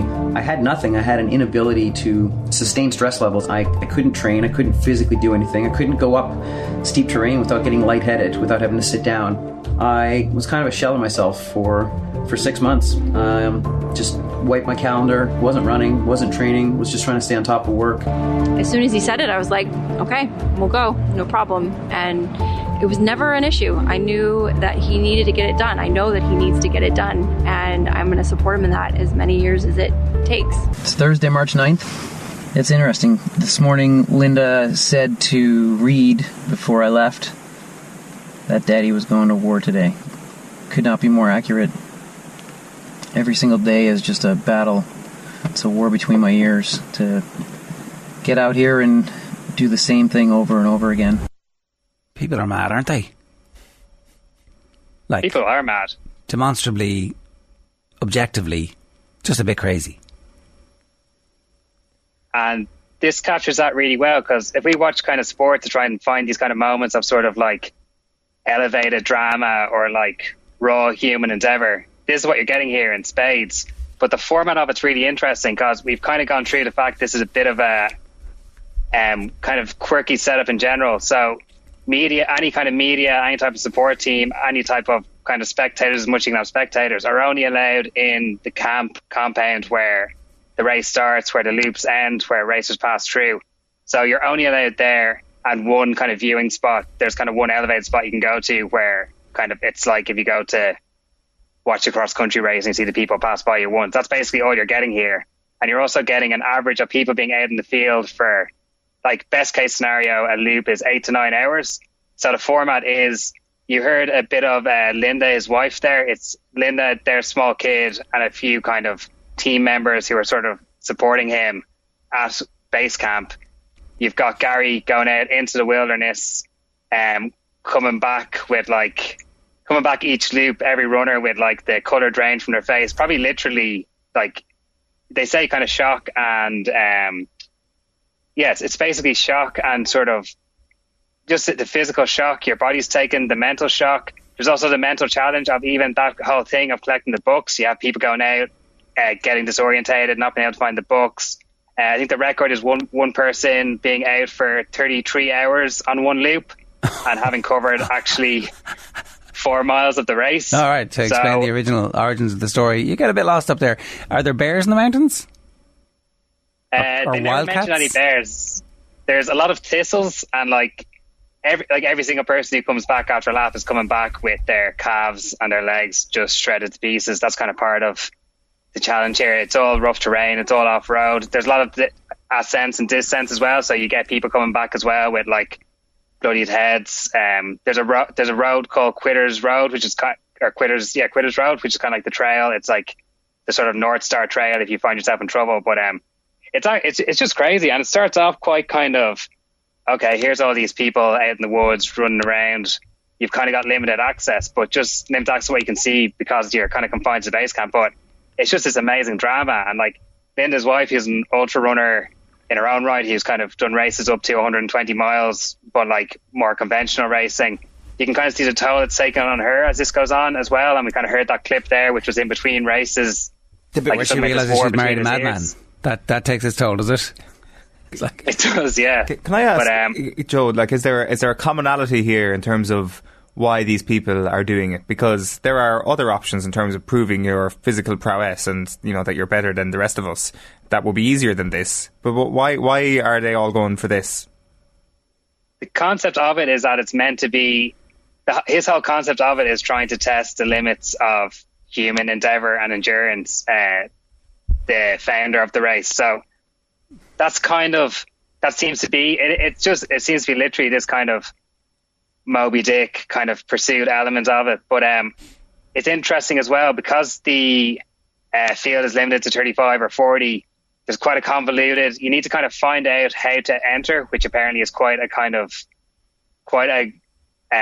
hard information to attain. Then once you've done that, part of the process is writing a letter to Gary, the race founder, stating your case for why you want to race. But then you have these kind of weird quirks over the years, like a bunch of kind of Russian runners will show up one year, or to be like, everyone kind of have, they're just kind of these slightly, like, there's no way to put it, like, you have to be kind of crazy to do it, and that's captured really well here. And like the comparison to something like Apocalypse Now is kind of, it all starts off quite kind of sanitized and civilized, and then it's just this descent into madness. And then also you've got that kind of aspect of in between races, like you had that in that clip, Gary talking about kind of not being able to sort of physically really take on any this is a like ultra runner not able to take on any physical challenge for 6 months after. It's like kind of reminds me of sort of, you hear that about boxing matches. It's like, oh, they both left a bit of themselves in that ring that night, or kind of we talk about fights and people never be the same again. Yeah. You're kind of tapping into that nerve. But just on this just insane scale. And not to give any spoilers, I'd highly recommend not watching the trailer for this before watching it. Also, it's a good tip for life in general, I think. It is, actually, yeah. 100%, especially here. And just kind of on a quick bit of housekeeping, this is 100% free on YouTube. There are a few other Barkley Martins documentaries, but like there's a bigger one called The Race That Eats Its Young, which was on Netflix, but that kind of gets a bit more caught up in kind of the quirkiness of the event and kind of the characters, where this tells that side of the story really well, then just gives you this kind of incredibly raw, like hands off. The documentarian is a friend of his, so it's a very at ease, very like just a very raw look at. So you're recommending extraordinary challenge. 100%. And just the last thing is the running time is 75 minutes. So yeah, that's just on the outer fringe of what I can do these days. Exactly. It's a nice sweetener, but yeah, highly recommend it. And it's on Netflix? It's not on Netflix, it's on YouTube. It's on YouTube, okay. Yeah, so I think it had a limited kind of, was screened here and there. It's very much kind of an independent film. Ethan Newbury is the documentarian. He has a YouTube channel called The Ginger Runner, which is also a very good running channel in general. But yeah, that's up on YouTube. No messing. And in my opinion, crazy story in general on the race. Crazy story from Gary, and incredibly well told in this really succinct and well put together documentary. It's called Where Dreams Go to Die, and you can get it on YouTube. Very quickly, you pointed this out and I kind of hadn't really even noticed it, but sport is coming to an end for like a little period of time in terms of the all day, every single night of the week, something mad on. It's going to be confined to GA weekends for at least 3 weeks. Yeah, the URC have kind of found a nice bit of real estate for the next month where we're all going to be engrossed in them playing off after the Champions Cup final. But apart from that, the key real estate you're getting back here is your midweek. So it's not going to be your Spurs versus Watford on a Wednesday night. You might be just interested enough to sit down and watch it and kind of be bypassing other things you could be doing with your life. There's also kind of a bit of a nice kind of correlation here where we have the football and everything taking a bit of a breath, and also we have a lot of projects that were delayed because of COVID coming on stream now. So you've got your Ozarks back, Better Call Saul, and then it's interesting. I was actually catching up on Better Call Saul. I hadn't realised they were doing the mid-season break thing. I'm not sure if we talked about this before. Where do we stand on week to week? We're a spoiler-free zone here, by the way, just to let everybody know, because I muted all the words associated with Ozark while I was catching up with it on Twitter. It's the only way to, like, I did the same with Derry Girls, because after the Liam Neeson thing, I was like, oh, for fuck's sake, what's the point? What? So you just have to. It's the only way. If you're using social media, you've got to mute all the words associated with the show. Yeah, it's a good kind of like gateway drug to just getting off social media in general, actually, just by watching like the first episode of any TV show. It feels like we're back in like 2020 again, like Better Call Saul, Ozark, like a new Sally Rooney adaptation as well. It's like we're just doing this all over again. This is early pandemic stuff where football has stopped, and actually being able to watch stuff that isn't Premier League football is... I feel a little bit calmer about life generally now, though. Not gonna lie. Yeah, maybe. No banana bread. Wouldn't rule that out. Yeah, just bring that back, and then we are back. I was not aware of mid-season break in Better Call Saul, Joe. I think it's a disgrace. I think that everything should just be put in one, and there needed to be a flashing warning at the start of every episode, being like, don't watch this unless you're prepared to get hurt and frustrated in the middle of the summer, because there's nothing until July the 11th, and I can't wait that long, to be quite honest. I finished the first part of the season last night, and I was like, oh, well, that's... The one inkling of hope here is that we only have to wait until next week. But no, we have to wait until the start of July, which is disgraceful. I didn't realise this either, Joseph, but Stranger Things goes live on Friday, and it is broken up as well. Yeah, like it's kind of feeds into the conversation we're having there a second ago about kind of having to mute. I'm the same boat, having to mute shows. Like there was probably a year where I knew I would watch Top Boy, but I wasn't watching Top Boy, and you see Top Boy popping up everywhere, and straight away it's like, nah, scroll or mute. Like we are all living in these kind of like animated content experiences. But Stranger Things is an interesting one because it's back on Friday for the first half of the final series with average episode lengths of around, I think, an hour 15. Then they're taking a break for about a month, coming back with the final 2 episodes, which I think are about an hour 15. Then the final episode is 2.5 hours. So, I kind of last season of Stranger Things, I was like, I'm not sure I'm coming back to this. Yeah, I have never watched it actually. To be honest, I need to get on it. But just this is a time where we need to remind people that myself, Ger and Joe did do a Better Call Saul player ratings at the start of the pandemic, complimented by none other than Rhea Seahorn, who tweeted us very simple thanks, because we spoke nice things about our characters, so we know what we're talking about, just in case you're wondering. We're experts. Yeah. And finally, you want to give something a quick mention, Joseph? Sorry, yeah, Unusual Suspects, the podcast over on Go Loud. Have you guys heard this yet? Yeah, it's amazing. Yeah, it's incredible. I know it's kind of been heralded, but also these things are such a kind of slow drip feed, and it just came back to me the other day. I was just thinking about it. I saw it kind of pop up, someone who had just discovered it tweeting about it, and I was like, it kind of just triggered again in my head, thinking back, wow, I listened to that very quickly, but what an incredible series that was. Yeah, it's definitely worth digging out if you haven't heard it. It tells the story of the Brinks robbery in upstate New York and the millions and millions and millions that disappeared into the ether, and where did they go? And it has some incredible characters in it. So, yeah, good stuff, Joseph. Thanks a million. That's this week's episode of Have You Seen? More at the same time next week. Very quickly, 2 comments for you. Kildare to win Leinster in the next 10 years. That's hurling from Tomás O'Connell. Underage and Naas playing in the Kilkenny leagues and producing a massive pool of quality coming through. Take it to the bank, boys. And Shifty Lad says, good morning, lads. Out walking while listening. First day allowed to train a small bit in 3 years due to illness. Muggy weather is nothing once you can get out there and do it. Good luck with Try Thai. Congratulations to you, Shifty, for being back out. Absolutely delighted for you, and thanks for the text this morning. Now, all cycling enthusiasts and sports fans, anybody who's interested, anybody with a pulse, this is your competition. Skoda are the official main partner of the Tour de France, and to celebrate OTB Sports, we've got a once-in-a-lifetime giveaway for you. This amazing prize is a VIP trip to stage 13 of the Tour de France from the 14th to the 16th of July, including flights and accommodation for one winner plus your partner. All you need to do for a chance to win is to be available to travel from the 14th to the 16th of July, and tell us who our mystery voice is. A Kenyan-born British cyclist, 4-time Tour de France winner, asked about a Saturday night takeaway. For me personally, that doesn't involve big bowls of pasta, but rather big bowls of rice. You're either a pasta rider or you're a rice rider. Every daily winner will win a €100 One for All voucher and a Skoda cycling jersey, and you'll go into the draw for the grand prize. Best of luck. Skoda drivers, for another chance to win, check out skodaservice.ie. Anthony Moyles is next. OTB AM. Anthony Moyles, how are you? I'm good, gents. How are you doing? What do Kildare need to do? Can Kildare beat this Dublin team? Like, are we underrating the Dublin team and their lads who have 9 All-Irelands and going, this could be close this weekend, as opposed to like 9 All-Irelands for some of these lads? Not yet. So, 8. Yeah, 8. Yeah. Sorry. Go on, Owen. There is a big difference between 8 and 9. There is. It's a seismic difference, really. Yeah. When you think about it. If you have 8 just hanging around, you're like, I really, I never got that 9th. Can't possibly retire at 8. No, couldn't possibly do it. I'm still relatively down over the last game, Ger. The Meath game. Wow.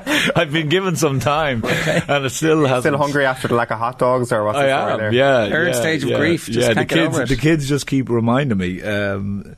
Yeah, it is. It's a weird. It is definitely the stages of grief. So if Meath had ran them a bit closer, or had even put up a fight for 50 odd minutes, I would have said yes. I think Kildare will get even closer. But then I'm flipping between how abject Meath were, and the lack of intensity and fight in that first half, and I'm hoping that Glenn and the boys won't obviously set up in such a similar fashion as they did against Westmeath, and that they will actually make it an arm wrestle for at least the first 45-50 minutes. Do Kildare have the forward prowess? Yes, I think they do. Do they have the defence? Question marks. So that's counterintuitively, in a weird way, if they're going to have any hope, it's only going to be in a shootout, because they're not going to win 10-8.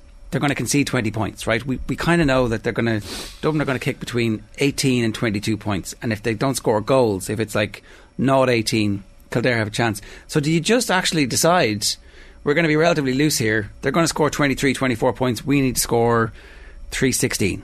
Off you go, lads. It's a weird one because it'll be,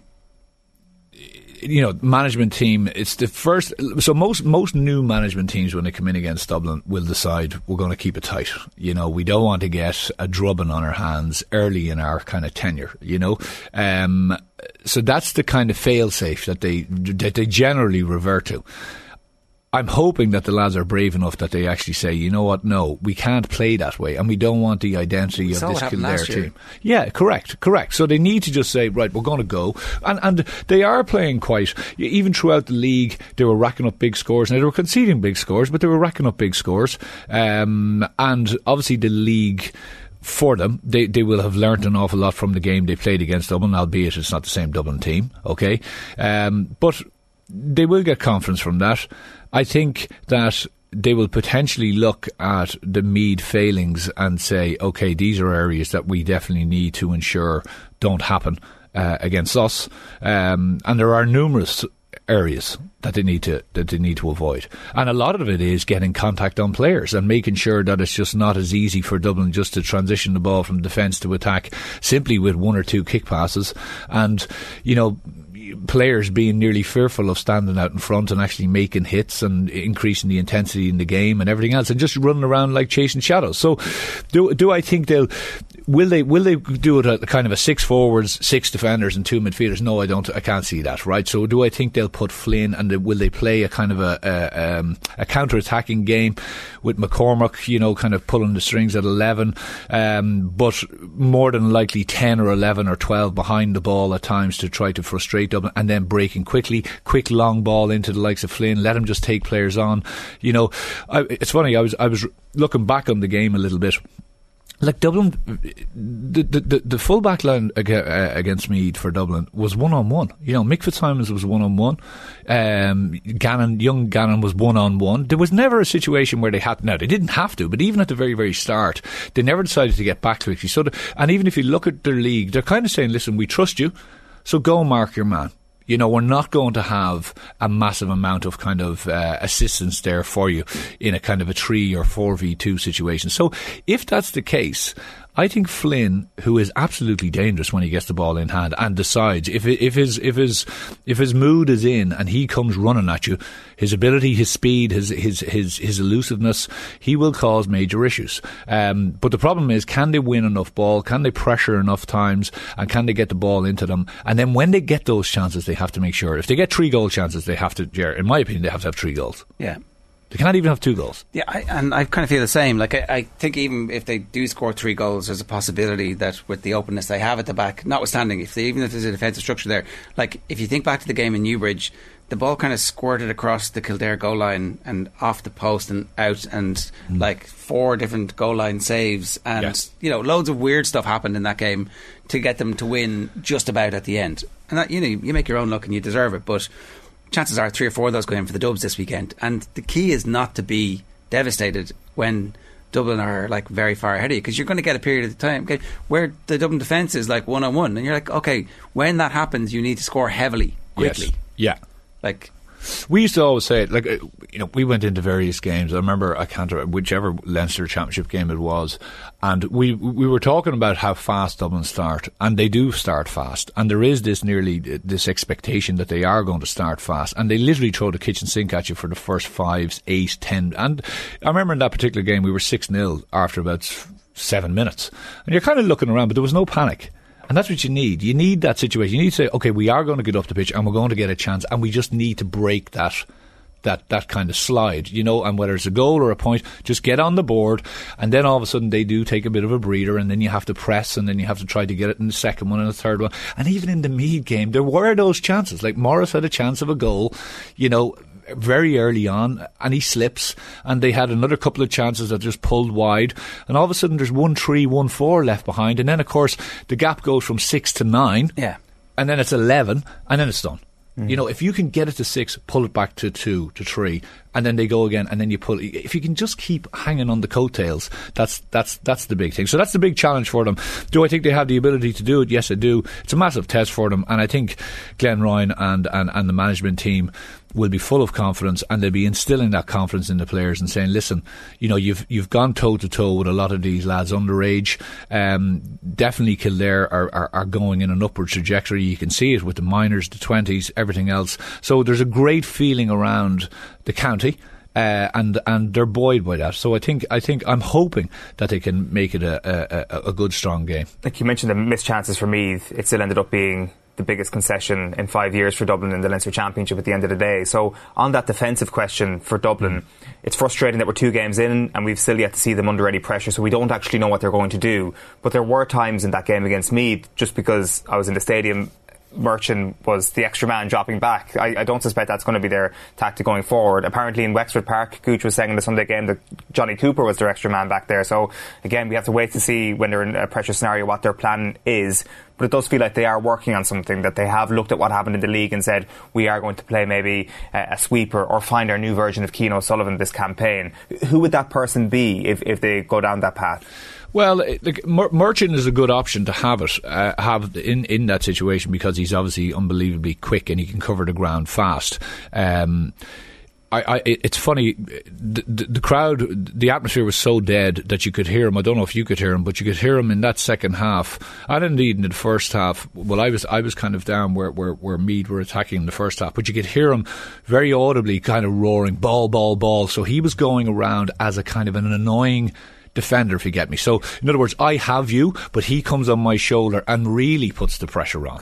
Kind of comes in hard and aggressive on the tackle, and is roaring ball, ball, ball, which is a kind of a basketball thing, just to kind of put. So of course, inevitably the forward throws out a pass and he goes to the next man. So he was in that role. You either are, and we've spoken about this before, where John Small plays that role of the +1, and he's in the kind of D area. So anything that comes across there, he's looking to attack that ball, be it man or ball. Whereas Merchant was more of a, as I said, a kind of a fly that you just couldn't swat away. He was just going everywhere. He was literally going to the corner, back out. So he was the extra man, but he wasn't an extra man that was sitting. He was a very, very aggressive extra man, if you get me. So that could be something that they're deciding to do, where they're putting pressure on the ball rather than waiting for it to come into an area and then looking to snag it. Why are teams now good at finding out where his extra, like the opposition? So where was his man? Where was it's 15 side? Yeah. Why are teams not good at going, okay, well, if Small's doing that and Merchant's doing that, we have 2 somewhere. Where are those bodies, lads? Where are you? What are you doing? Yes. Why are teams less good at that than they should be at this stage? Yes, I think because what ends up happening is sometimes forward lines are so spread out over the field, right? So Merchant doing a role similar to what I just explained, he can put pressure where the ball is. By the time the ball gets to that far side, he can then pass it on. Exactly, he's left on, and then the other person on the far side has pushed across, and he takes up the role. So it's about shifting across, shifting your bodies across. But to try to counteract that, you obviously need to go on 2s and 3s of forwards. And where Meath got a lot of, not a lot, but your point, Owen, is well made. They got more, I suppose, luck and kind of achievement rather than a lot of other teams was. And if you look at some of the scores that Dublin conceded, if you are Dessie Farrell, you're looking back and saying, actually, when they were coming at little angles, and a little bit of pace, and fellas running at different angles, little pop passes, they were kicking some relatively easy scores. So there was I was watching 4 or 5 examples where it was just very, very simple. Tomas O'Reilly would get the ball, he'd kind of drift in, a man would cut across him at an angle, he'd either pivot, pass him that pass, another man coming runner, and then it's just stuck over the bar. And I was kind of going, wow, that was easy. Now, you have to counteract that with where Dublin just saying, listen, we just don't concede any goals here, and we just make sure that we don't mind you kicking points. You can kick them out there all day long, but you're not getting in here. But there were still a number of chances. Morris, as I said to you, had probably 2 or 3 chances. The one where, he's predominantly left-footed, and Mick Fitzsimons knew that. Do you remember the one where he went on his right and he blasted it wide on his right? That was the second one. So there was probably a concession of possibly 2 to 3 goal chances, which you would feel, Ger, that if Kildare get them, as I said, they have to make sure that they achieve and get the 3 points on the board. Yeah, I think Kildare supporters are relatively comfortable with the quality of forwards we have, like, really, for the first time in my lifetime. It's like, we have a lot of forwards who can who aren't going to miss when the ball is, like, in the D. They're Can I just say on that as well, you have your three forwards that, for me, have to start, your full forward line. But the way Gaelic football has moved over the last little while, if you want to play some sort of defensive system, you're essentially sacrificing one of those full forwards. So Kildare are either going to sacrifice one of their players in their best line of their team, or they're going to end up taking one of those corner forwards and asking him to do a role that he just can't fulfil. So in many ways, Kildare are backed into a corner where they have to just go for it on Saturday. Yeah. Like, it's the only way that it suits his team. Otherwise, it just wouldn't make sense with the players that Glenn Ryan has at his disposal. Yeah, I think you will find that they have four up more often than not. You know, so they'll have a 2.5 forward line and a 2 in the full forward line. Or what they might do is they might do, you know, a 1-1 and then 2 inside. So McCormack will be sitting and they'll have one out in front of him. But you're right, there's a lot of onus then on 10 and 12. You know, 10 and 12 will do a serious amount of hard work, and that's just a given in this day and age. Midfield will be under pressure, and midfield will have to at least break even, because it's an area whereby I don't think Evan Comerford was pressured enough by Meath on kickouts. Absolutely not. He got so many away just out to his right, out to James McCarthy. I do not know what the setup was doing, but he got so much. Remember, he just kicked him out to his right hand side. McCarthy came down the line and just played like it was nearly like under 12 stuff. Another just straight ball. Numerous times out under the Hogan stand with a player coming across. So I just thought it was a bit. They'll definitely have to. I think they will have to pressure the kick out. Of course, they'll have to pressure the kick out. That's the point. Thomas O'Connell on YouTube says the two most recent games where Kildare got the biggest beatings were Dublin last year and Mayo this year. Both times they allowed them to win their kick out and walk up to the 45 with it. It can't happen. Again, like I don't know how. I don't know how you could like morally stand over a team and go, we're going to let the opposition take the ball out and then let them be creative, when actually you're creating a 50-50 when the goalkeeper has the ball. It's actually more weighted in your favour than not, because you know you can push your players up. It depends what your team is. Like Derry can stand off a kick out pretty well and achieve the turnover very well, but I don't think that works for this Kildare team, does it? It took them 3 years to be able to do that. Do you know what I mean? Like, it's a massive. It is. So you're either doing one thing or the other. You can't get caught between the two stools. And the Derry situation, the example is that they have honed and they are absolutely comfortable that when you come to their half and inside their 50, that they're saying that's no problem. We're going to force you to take long kicks, which they did against Monaghan. You know, which they forced Monaghan, and I think we touched on this the last day. The Monaghan accuracy was off, but at the same time, you know, I'd be slightly worried if I was Rory Gallagher, because Monaghan did get opportunities in that game. I think Monaghan would be absolutely kicking themselves post that game and saying, you know what, all we needed was one extra pass and to kick maybe under a bit more pressure, but to kick 15 yards closer than where we were kicking, you know. And Donegal will have learned from that massively. Derry, I think Derry will have to mix it up, but against Patton, his ability to kick, be it long or short, is so good. Can they stand off that kick out? Well, I think it almost makes more sense to stand off that kick out. Yeah, because Patton just goes over the top. And then if you've got the classic Donegal, Michael Murphy down to Ryan McHugh, I'm not sure if they're still trying to do that. Maybe based my analysis on 8 years ago, but there's definitely that potential with that Donegal kick out to just go over the top. Like they've thrown it in a number of times. Even in the league, they've thrown it in, and it is a weapon to have when you least expect it. I think there probably is. I think Derry will decide, you know what, let's just give it to them. And if I think there's opportunities when they can pressure it, right? And that's what they decide to do. They'll decide at certain times we're going to do it. I think Kildare can't decide that. I think Kildare just have to say, we're literally going to try to get if we get as beaten, much as possible. We're going to die on our shields. Correct. And I think people will be happy with that. So into the Derry Donegal game, right? We're now thinking of, because of what happened last year, as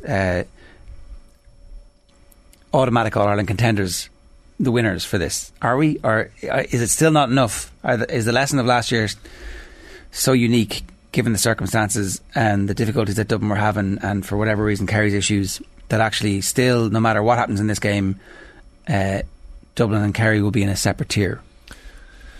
I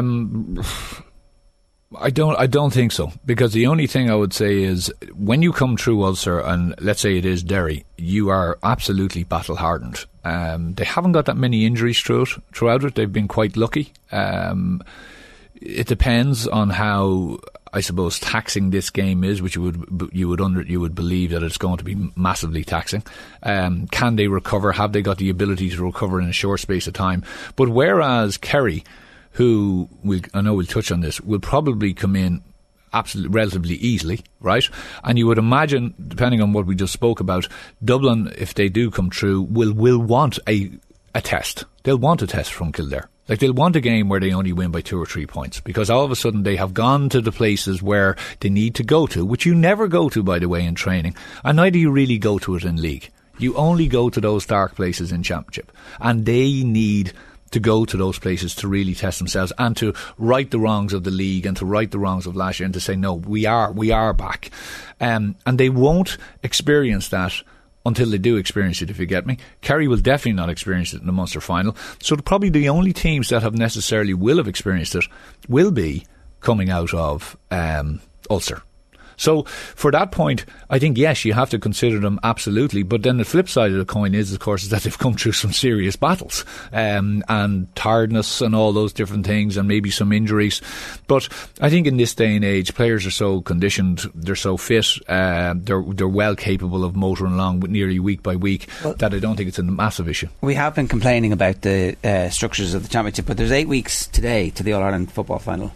Well, the Championship starts this weekend, maybe the weekend after, really, with the first round of the qualifiers, but it feels that it gets going now. I think so. It gets going now. And, people I've seen lots of people bemoan the fact, I was obviously, as you know, lads know, involved with the CPA, and, as a player, you don't want 3-4 weeks between games. You want let's go, let's get it done week by week. There's lots of sports that play week by week, and sports much more, shall we say, taxing and physically demanding than GAA is, and you just get on with it. So Derry Donegal, I think Donegal are licking their lips. Like, Donegal are absolutely licking their lips coming into this one. I think they're sitting pretty. They haven't set the world alight. Even the last day, I thought, Murphy and McBrearty were okay. Only when they put Murphy in full forward did they really start kind of making hay. But they were able to make that strategic change and tactical change, and it worked very, very well for them. And they can do that to you. I thought McHugh and a number of their bigger players the last day weren't fantastic, but they're really building, and they're building some good backs, some very, very good defenders. They just seem to have a lovely kind of just a list of guys that are able to come in and take up roles and slot into the way they play. And we were just touching on Derry there, and it's taken Derry 3 or 4 years. Well, the Donegal blueprint has been there for the last number of years, and it's just, as I say, fellas just slip in and just go, yeah, I know what I'm meant to do, and it's fine, and we know the way we play, and away we go. Rory Larmour's not having it. He says Derry having a fantastic defensive system is a myth. 15 men inside the 40 yards, concede 17 points and give up the same amount again against Monaghan. Donegal will win the Ulster final by 6. We'll see, Rory. I mean, 17 points is kind of actually okay if you're a good team and you believe in your forwards. Well, and I think that's their idea. They score goals. Their idea is that they will break hard and that they will open you. And again, this is a big thing. If you're playing that kind of counter-attacking situation, you have to make sure that when you get the ball and you counter-attack, that ball goes dead. Because what happens is your defensive structure is now broken. Yes, so we're all rushing up the field, and you saw that the last day against Monaghan. Monaghan only really made hay when they then broke that down and counter-attacked Derry. And I think Donegal will look at that. Donegal will say, right, we need to get back quickly. We need to try to influence the ball. And then when we do, we go long early. So we don't run it, we go long early, and we try to disrupt what they have already abandoned, shall we say. Yeah. So it's going to be, I think it's going to be, like, tactically it's going to be absolutely fascinating, because you've got, 2 managers and 2 management teams that really think about the game. So, yeah, but I think it'll be. I think it'll be a cracker. I think Galway Roscommon will also be a cracker. I think the game in Croke Park at the end of the league was brilliant. Although I presume you expect Galway to be a much different team this weekend to the one we saw that day, especially in defence. I think so. I think you've two setups where I think the defence, there's question marks over their defence. I think there's question marks possibly over the Roscommon midfield. I think Galway will come out on top there. I think the middle eight of both Galway and Roscommon will be massively important, because I'd say there'll be a lot of ball kicked out there, and I think Galway will probably edge it in that situation. But Roscommon have an unbelievably good set of forwards, so I think again this would be a shootout. Knowing Porrick and the way his philosophy on the game, I think he'll feel that they again have the forward prowess that'll ultimately win them the game. I think the game will be won on in that middle eight, and who can actually get enough ball to put it into the forward line. That will be where it all really I think lies, because once the forwards get it on either side, they'll do damage. Are those two, whoever comes out of that, I mean, they're presumably looking at Tyrone going, we're not that far behind them, and we're a bit battle hardened, especially if it's Galway who came through Mayo and Castlebar, and the draw is Ulster as well, rather than Kerry or Dublin in a semi-final, should they get that far. Yeah. No, I don't think so. Okay, I don't think so. I just think they're a little bit below it, just a little bit below it. They should surely be trying to fake it till they make it, though, right? Oh, absolutely, 100%. And that's where one of these teams might have the beating of a team who we think is higher than them in the power rankings, say. Yes, yeah, that never happens. It's the Croke Park effect as well. When you come in there and all of a sudden the pressure starts to get applied. I'm not sure. Roscommon have been very, very quiet. A lot of people have just naturally written them off. Okay, and. Do they deserve to be written off completely against Galway? I don't think so. I mean, I think it's because Roscommon, they've yo-yoed up and down from a Division 1 to Division 2 status, but these are the games they win where everybody talks about the other side of the draw. They're quietly waiting in the long grass. Yeah. And all of a sudden they're like 3 points up in injury time, and you're like, Jesus, nobody saw that coming. Well, they've beaten them twice already this year. And I think everybody said, still there's a sense that Galway have something else that they showed against Mayo, especially defensively, that'll change this. I think the fact it's on in Pearse Stadium as well is probably maybe giving people a bit of hope. Yeah, I would think so, but I don't think Roscommon would be fearful of that. I think of all of the possible kind Roscommon of shake-ups, 2-1. Yeah. I think that's a game. That's a big price. That's a big price now. I think that's the game where something could happen of all the because I'm not convinced by Galway just as of yet. I'm just not. I think if you allow Galway to go at you, they will absolutely destroy you. But I think if you get amongst them, you make it very, very tight, they can get quite frustrated. All right, we didn't get to the Tailteann Cup this week, or the Kerry game. We'll talk about the Kerry game again some other time. The odds on that one are prohibitive at this stage. Yeah. Anthony, good stuff. Thanks a million. No bother, Jared. You presumably predicting Dublin to win. I am. Dublin, Donegal. I think Dublin, Donegal, and I'm going to go Roscommon. All right, okay. OTBAM brought to you live each morning by Gillette Labs for an effortless finish to your day. Here's what's on OTB Sports Radio today at 1 o'clock. It's OTB Gold, an Irish football special with Given, Quinn, McAteer and Kilban. Koi Gig at 3 o'clock is our Sue Ronan interview. At 4 it's a retro panel talking about caring for the sports person. OTB Gold's Colin Gooch Cooper at 6, and the show is live tonight with Joe from 7. You can follow us across all our social platforms, and we'll be back tomorrow with the Football Pod's very own Paddy Andrews. Rugby analyst Ross Hamilton previews the Champions Cup final, and we have the eagerly anticipated return of Deal or No Deal. OTB AM with Gillette. Get into your flow with the new Gillette Labs Razor with exfoliating bar.